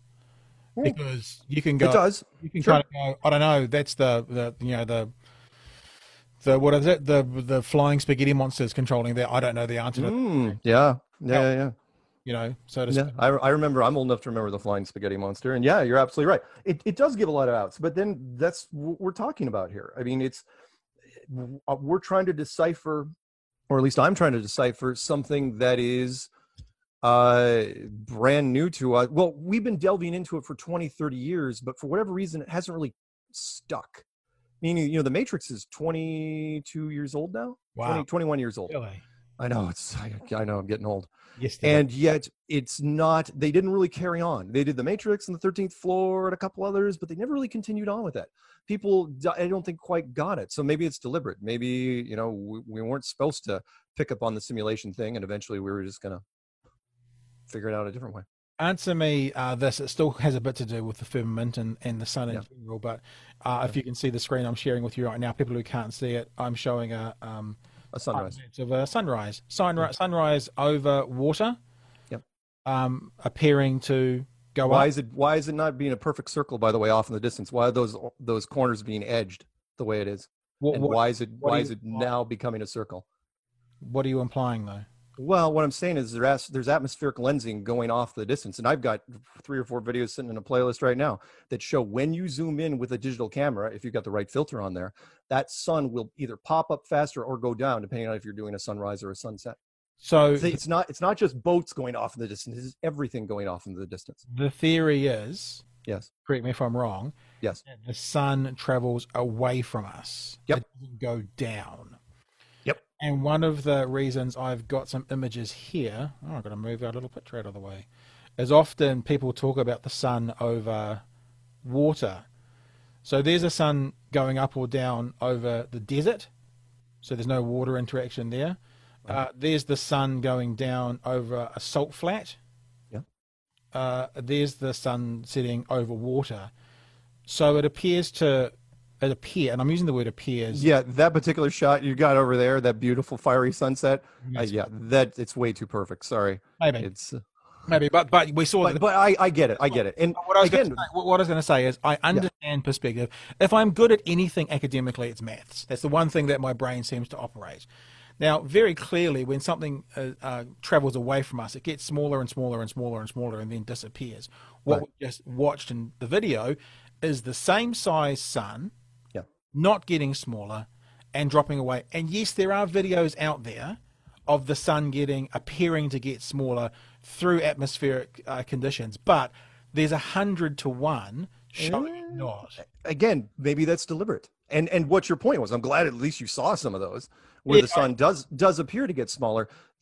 And I think it's part of the design of this place, because remember, the sun is... Can I just say this? Appears to get smaller. The only ones I've ever seen, lots of cloud, lots of heaviness. Anytime there seems to be a beautiful clear sky, like the video we just watched, it doesn't. And it doesn't get smaller.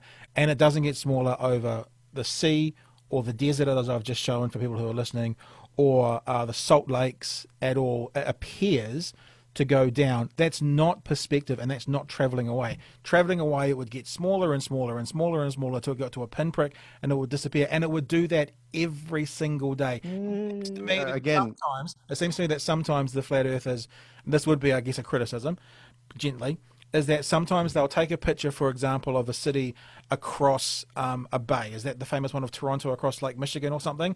We shouldn't be able to see that. Yet the day they take it, there are atmospheric conditions, and every other day of the week you can't see it. It seems that sometimes there are cherry-picked examples. Like, let's say the sun setting. You show me one where it's a pinprick, I'll show you 50 where it's not. Where, again, part of it could be the design, but to your point, with because I've seen the same Toronto skyline stuff, shooting across and across Lake Michigan, been there, which is, you remember, you shouldn't be able to see it at all. I mean, there's some days where you can't see it anyway for whatever, severe weather conditions. Yeah. But because of the distance, you shouldn't be able to see it ever. Shouldn't be able to see it ever, which is why I put the challenge out to science. I say, show me a lighthouse, show me an oil rig, show me a city or whatever that you say, no matter what happens, you can never see it. And we always find that you can. Again, it's our strongest point. People, there are atmospheric conditions. I noticed this clip the other day, and it's not to do with flat Earth. Somewhere off the coast of New Zealand, just in the last few weeks, there was a picture of a boat offshore, and it was appearing to be flying. It looked like it was, because of the atmospheric conditions. Flying boat. That's absolutely real. I accept that there are atmospheric conditions, but when, for example, the Toronto landscape can be seen, the day before, the news tends to announce, tomorrow, these atmospheric conditions are coming in. You will be able to see across the lake the thing you normally can't see. The other 6 days of the week, you can't see it. So actually, I think that works against the flat Earth idea, because the one day it can be seen, I'll say science, just to be respectful to you, science will tell you it can be seen, because they broadcast it the day before. Anyone can look this up on YouTube clips of that. Yet every other day of the week, when science says it can't be seen, it's not seen. But it can be seen sometimes.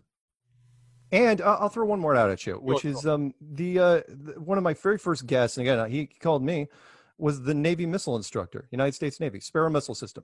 He says, look, he goes, he was one of the big guys saying, look, atmospheric doesn't mean anything because we're shooting targets point to point, not bouncing off the stratosphere at 50 nautical miles. We're hitting targets. We have to laze the targets with these special 2-degree beam radar things. And he goes, we do this. And he goes, never even occurred to me that we shouldn't even be able to see these ships at that distance. And we can. And we can do it at night, infrared. So he goes, what atmospheric condition is allowing us to hit those ships and see and target those ships when they should be on the other side of the curve? So what seems very clear now, just with this last 5 minutes of conversation, is that people who don't believe in a flat Earth will say, well, of course you can see Toronto on some days, but you can't see it on the other days. And people who believe a flat Earth will go, yeah, I know you can't see it on some days, but why can you see it on a few days? Yes. So you're both basically putting forward as evidence. It's a push. But I'll still come back to this idea about the sun. And this is just my perspective, is that it seems to me that most of the time as these examples come up, whether it's the Lake Michigan one or whether it's the sun, I can easily find 100 examples against the one flat Earth example, 100 examples of a full sun versus the one example of the pinprick, 100 examples of photos across. That's because you can't see again, we've only been doing this for 5 years. So that's what you think? You think that if you and me catch up in 5 years from now, it'll be different? We'll have a lot more. Oh yeah, I mean, I've seen it. We had a massive jump between 2015 and now, massive jump. Yeah. And so again, come on, the sun's one of the most the moon's the most photographed image, but the sun's got to be right up there once they got the filters in place. Here's a question I've never heard asked a flat earther, and it doesn't really matter, but I'm interested. What do you think the Southern Lights are? The Great Northern Lights and the Great Southern Lights. What do you reckon they are? Any ideas? Oh, just a light show. No different than. Yeah, just part of it's just an interesting part of the sky. It's just decoration. Really. So do you think that they are actively, is there a light switch on off button that some entity is putting on a show for us, or are they a natural outcome? No, I don't. I'll take it. What's the line from Mission Impossible? No, it's way worse than you think. I don't think anything's natural, anything at all. I think literally every part of our lives is part of a controlled system. Okay. So the one of the most common statements by flat earthers to back up the flat Earth is that a water always finds its level. Yes. I'm wondering why. Forget on the other side of the world, but within the same ecosystem where I am in Dunedin, my high tide will be at a different time from 100 kilometres up the coast, which will be different from a high tide, the time high tide is going to happen, another 100 kilometres on, which will be different. Let's say Sydney's on one coast, on the other coast is the west coast of, let's say for New Zealand is Taranaki. They are on opposing sides of the same body of water. Why are their tides different? If I was to understand this idea of the pizza, if I tip water into the pizza, it's all going to level. It's all going to be the same level. Why are tides different at different places? If water finds its level, then surely all the water on this flat plane should always be at the same level. You know, out of all the questions I've gotten, I have never gotten that one.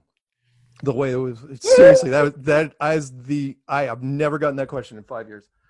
Because the way you phrased it, I mean, some people have said, you know, they've questioned the tide system. So why do we even have tides at all?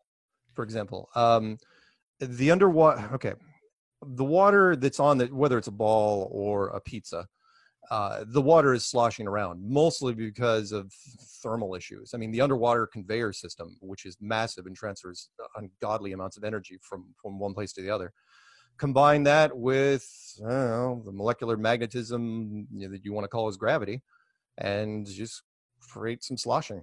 It doesn't, if it was dead still, we'd be in real trouble. Let's put it that way. You can't have a dead still system. And does that really answer my question though? I mean, let's use Sydney and Taranaki because they're on a long way apart, but on opposing sides of the same body of water. Right. No, I know. I know you're saying why is the water... The level, if water finds its level, the water should be at the same level at Sydney as it is at New Plymouth, which is the city. All right. The short answer for that is that still water finds its level. If you take a bathtub and you fill it up with water and every 2 minutes you run your hand back and forth underneath it, that water is never going to flatten out. It's just never going to happen. So, but if you leave it for 10 minutes, it's flattened out perfectly. The oceans of this world never ever going to completely flatten out. There's too much energy transfer. There's too many things go. Hell, the wind alone. Okay. Let me ask you this then, because if I was to believe what you were saying, I wouldn't be able to predict the tides in 6 months from now. I've got if we're just sloshing around. No. It's predictable. But if it's just sloshing around, how do I know exactly when the high tide is going to be in Sydney and exactly when the high tide is going to be in New Plymouth on the 1st of January 2021? No, I got you. Because it is predictable. But just because it's predictable doesn't mean it defies a flat level water surface. Only still water lies flat. The tides make sure that there's always something moving around. You know, and some places are worse than most. But that's all we're really talking about here. I mean, it's very predictable, extremely predictable. I'm struggling with that one. I mean, look, I possibly we were both aware that at the end of this we may not change our position. But I'm always open to an interesting conversation. That feels like maybe you should be I don't know the answer to that, rather than, because that one does seem a bit flimsy of all the answers you've given so far. Respectfully. Oh, that's fine. I mean, I don't know how else I would answer it other than again, still water lies level, but the oceans are in constant motion and they are predictable. So what I'd like to be able to do, and this will be for next time, is even though lakes don't typically have tides, they do shift slightly, inches rather than feet sort of thing. What I need to do and what I want to now do is have a look at the world's largest lake and see if the tides are different on one side to another.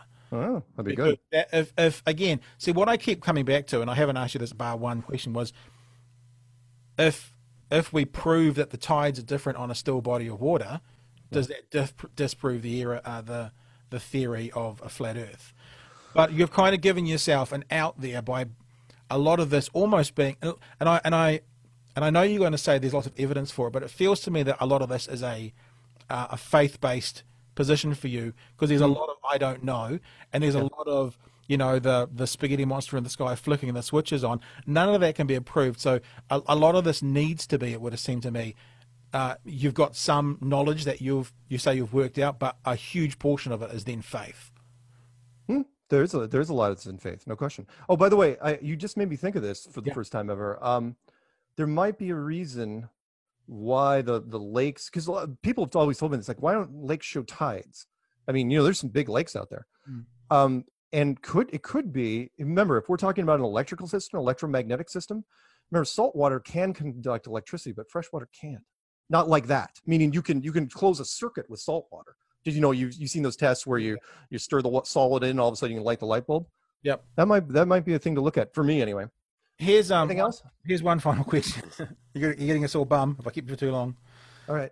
I contacted some guys as well to ask them a question. I have this app in my phone called the Sun Surveyor app, and I love it. And I've just taken a photo here. This was at the start of our conversation. Yeah. Because what it can do, I don't want to mess up my camera. Can you see how there's like, I can. So it can. Yeah. That was the position of the sun today at the time I took the photo. But what I can also do with this is I can then jump it forward to any time of the year. So you'll notice that's pointing up into the corner of my room, which is a pretty hideous looking room at the moment. In the middle, the first of whenever it was, I can't remember, but it was about December. They can also track. That's now pointing up at my ceiling. Because it's summer here. So there's the corner of the room up at the ceiling. So they can track where the sun's going to be. Sure. Where it's going to be in the sky at any time, at any date. I thought that's really interesting. I wonder how that would work on a flat Earth model, being able to predict where it is. So I thought you use this when you're going to go look at a house. Because you're going to go, in wintertime, where's the sun going to be? And it tells you if it's going to be a cold house or not. It's a really cool app. Right. I actually contacted them. And I said, how does it work? How does it work? Explain to me how your app works. And the answer was, you calculate, this is from them, they emailed me back. I told them I was talking to you, I told them what it was for, and they said, you calculate things based on where they are relative to a point at the center of the Earth first. It's called geocentric coordinates. And then, based on where the observer is standing on the face of the Earth, latitude and longitude, transform them. So for this to predict where the sun is, it first assumes a globe. It then takes the measurements from the center of the globe, from where I am, and I guess triangulates where it is in a date. The only way this app can work, is assuming a globe. How would you explain that? I mean, what's the response to that if I just leave it open? They start out with the assumption of the globe. They have to make it work. Sort of like we have the same sort of app. It's not as fancy as yours, though. It's called the Flat Earth, Sun, Moon, and Zodiac Clock app. Yeah. And it shows in real time where the sun is on our world. And it can predict where it's going to be in 6 months from now? Yeah, absolutely can. What's it called? The Flat Earth, Sun, Moon, and Zodiac Clock app. I'm going to have a look. Check it out if you get a chance. Look, genuinely, I'm assuming you've got this. There's nothing in me that's wanting anything other than a freaking interesting conversation, and then this is a freaking interesting conversation. And as I said, I don't think either of us are necessarily going to have. I mean, like, no, I'm always open to being influenced, or else it's not a genuine conversation. But I think, I suspect neither of us have moved anywhere. Let me ask you this. Yeah. The other thing is, I'm not a scientist or a researcher, or you talk to me about the second law or thermodynamics. I don't know it. Sure. I'm not going to talk all that back. So I can't really get into an in-depth debate other than asking, as I said to you at the start, the questions that I need answered. Yeah. And I guess so many of them were either I don't know, which is completely fine and valid, or were the spaghetti monster in the sky is responsible for that, which I can't accept as an answer to change a position. For personally, others may be fine. That's sort of where we're left, and I think I've kind of come to the questions. But I was going to say, you obviously have said already that no one's ever asked you that question about the water between, like, the other thing would be, let's say, between Tokyo and Los Angeles, same water, or Hawaii and Tokyo or whatever. Right. Is there anything else from this conversation that's made you not necessarily rethink your position, but made you kind of go, maybe I do need to find out some more information about that? Or not really, only because there's only so much the common man can do. Meaning, there was a scientist that I talked to at least a couple of years ago. His name was Brian Dunning, I believe. Mhm. And I said, is there any really hardcore thing that you could use on the ground to absolutely sink flat Earth? Absolutely. He goes, on the ground, no. He goes, I'm sorry. What about the helicopter? What about the helicopter landing behind? God, you can bring that thing up all day long. I'm not talking about the example. I'm talking about if you next time you come. Oh, okay, not the Discovery example. Oh, sure, but I mean, next time you come to New Zealand, yeah, come to Dunedin. I know someone who owns a helicopter company because I actually offered this of the last flat earther I had on, and I said I'll do it. Will that change your mind? And he said no. And I went, well, I'm not going to fucking put my time into it then. Oh no! I mean, it might change my mind, but the footage. Well, I mean, we'd have to, of course, get all the details for exactly how you're going to set it up. You know, where you're going to be X number of feet off the beach, and what sort of camera you're using, and what's the weather conditions, and blah blah blah. But yeah, absolutely, I'd do it. Final question, and I don't mean any disrespect with this question whatsoever, only because I've heard other people say it. I just wanted to ask you genuinely and honestly if you have got notoriety from this position, right. You have got an element of fame, you've traveled the world. You know, you're on fantastic podcasts all over the world. You know, you get flown to places like Sweden and New Zealand to do things. I just wanted to ask you once and honestly, is this honestly what you fully believe? You are accused by a few people out there of sort of actually being not even talking about within your own community, sort of doing this as a way to get notoriety and to travel the world. No. Like, is this... No. Is this really your life? Is this really what you are? This is really my life. I was not kidding. The documentary didn't do it justice. Meaning, I am stubborn when it comes to stuff, and I looked at this thing back in 2014 and hated it. I absolutely hated it. I thought this is the worst thing ever. And I honestly thought, I was waiting for the other shoe to drop. I honestly thought that in 2015, once I put the videos out there, that some academic was going to call me up and say, okay, here's where you went wrong. You can shut down your YouTube channel. It's like, great, fantastic. And they didn't. In fact, I had all these subject matter experts starting calling me, engineers and pilots and air traffic controllers and everybody that has to do anything with transportation and military people started calling me saying, you know what, this isn't crazy. And you know, it just snowballed and snowballed to where this is notoriety. Oh my God, no. I mean, I've been accused of being like, you know, the greatest secret agent in the world, and I work for some government that I'm trying to, you know, run flat earth off the rails. But no, I didn't want to do this. God, no. Why would anyone want to do this? Well, I would think you've got a pretty cool life now. You do. Well, now it's kind of fun, but in the beginning it was horrible. I mean, I've met some great people and I've done some cool things, no question.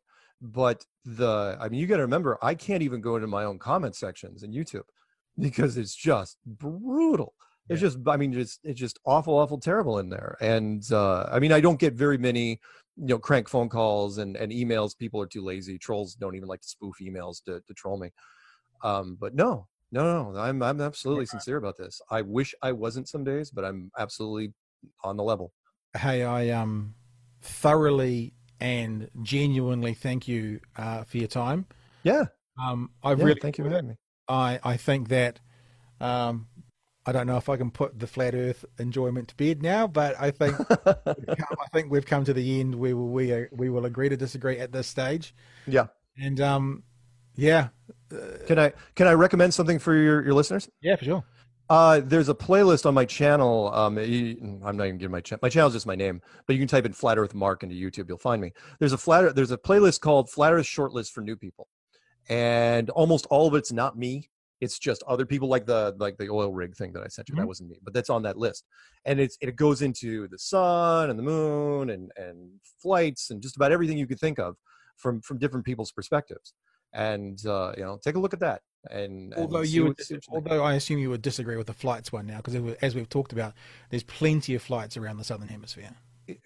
Yes, there are. But again, that's why I made Flat Earth Clues number 9, the magic show, which is, yes, you can fly there, but you can't prove the latitude and longitude. Hey, Mark, thank you so much. I feel like we could keep going on forever. We've been going for probably 2 hours. But I have another podcast. An hour. Who are you talking to next? Oh, no, it's mine. Oh, yours. Yeah. If you ever want to have like a flat Earth denier on. Oh, yeah, there you go. Hey, look, genuinely, thank you for your time. It's been lots of fun, and okay. I hope if nothing else, people enjoy the conversation. I'm not really interested in the debate per se between, sure, especially the flat Earth community coming at me with vinegar. I don't care, but yeah, I'm not going to engage. So no, don't worry about it. I mean, any flat earthers that are listening, and they will, is like, look, do you know what I'm going to do? Okay, this is what I'm going to do. I'm going to put on my blog in the next few days the questions. Yeah. The questions. Yeah. That I've asked you in a more truncated way. Okay. And then people can have a look, and if they want to send me answers, they can do that. I think that's a pretty good. Oh yeah, absolutely. I mean, I am not the absolute authority on all this stuff. Yeah. But I try to give people brief answers. Like, okay, this is what I think. All right. So if people are watching, my blog is patbrittenden.com, and there's a blog tab there. It's very inactive, the blog. But at some stage between now and let's say the end of the weekend, I've got a pretty busy week of podcasting coming up. I will put those questions up there in a truncated form, and if people want to send me some answers, they are more than welcome to. Okay. Thanks, Mark. You're a lovely man. It's been an absolute pleasure, and thanks for your time. Thank you very much. Have a good one. All right, team, that's us done and dusted for another one. That was the Department of Conversation, brought to you by Stratus, the most affordable alternative to smoking, with the world's foremost, highest profile flat earther, Mark Sargent. Now, whenever you hear this podcast, I will have uploaded those questions to my blog. So if you want to check that out, patbrittenden.com, probably /blog, but there's a link on the top of the page of the blog anyway. If you're a flat earther, if you're someone who wants to check it out for yourself, feel free to do it and send through your explanations of those questions. I'll truncate it and make them a lot more kind of matter of fact. There was actually one question that I forgot to ask as well. Maybe I'll throw that in there, and it's the classic to flat earthers. How do the clouds get lit from underneath the sun? Because obviously if the sun and the moon are above the clouds, then however do you get the underside of the clouds being lit up? Anyway, we probably were another 5 questions I could have got to, but I didn't have another hour. But thank you, Mark. I did really enjoy that conversation. Coming up on Friday, Martin Davidson. Coming up tomorrow, we have American political commentator and author Dave Rubin. He's put out a book called Don't Burn This Book. Apparently, there is a feeling amongst some in America that those naughty old left-wingers are trying to stifle free speech, and the right wing is the new home of free speech. And the message is to the left wing, don't burn this book, because apparently the left wingers are the guys who are always burning all these books out there. So Dave Rubin is going to be next. If you want to watch the live stream, it's going to be 12:30 on Thursday afternoon, depending on when you hear and get this, or else obviously doc.nz. You can go to facebook.com docnz as well. It's a good way to find our videos. We're also on YouTube, youtube.com/docnz studios. And gosh, send us a courier pigeon. Is that what they're called? Carrier pigeon would probably be better. This is the Department of Conversation, brought to you by Stratus, the most affordable alternative to smoking.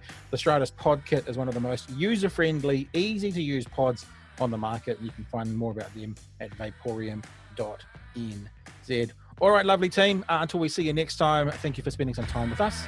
Hey, Root.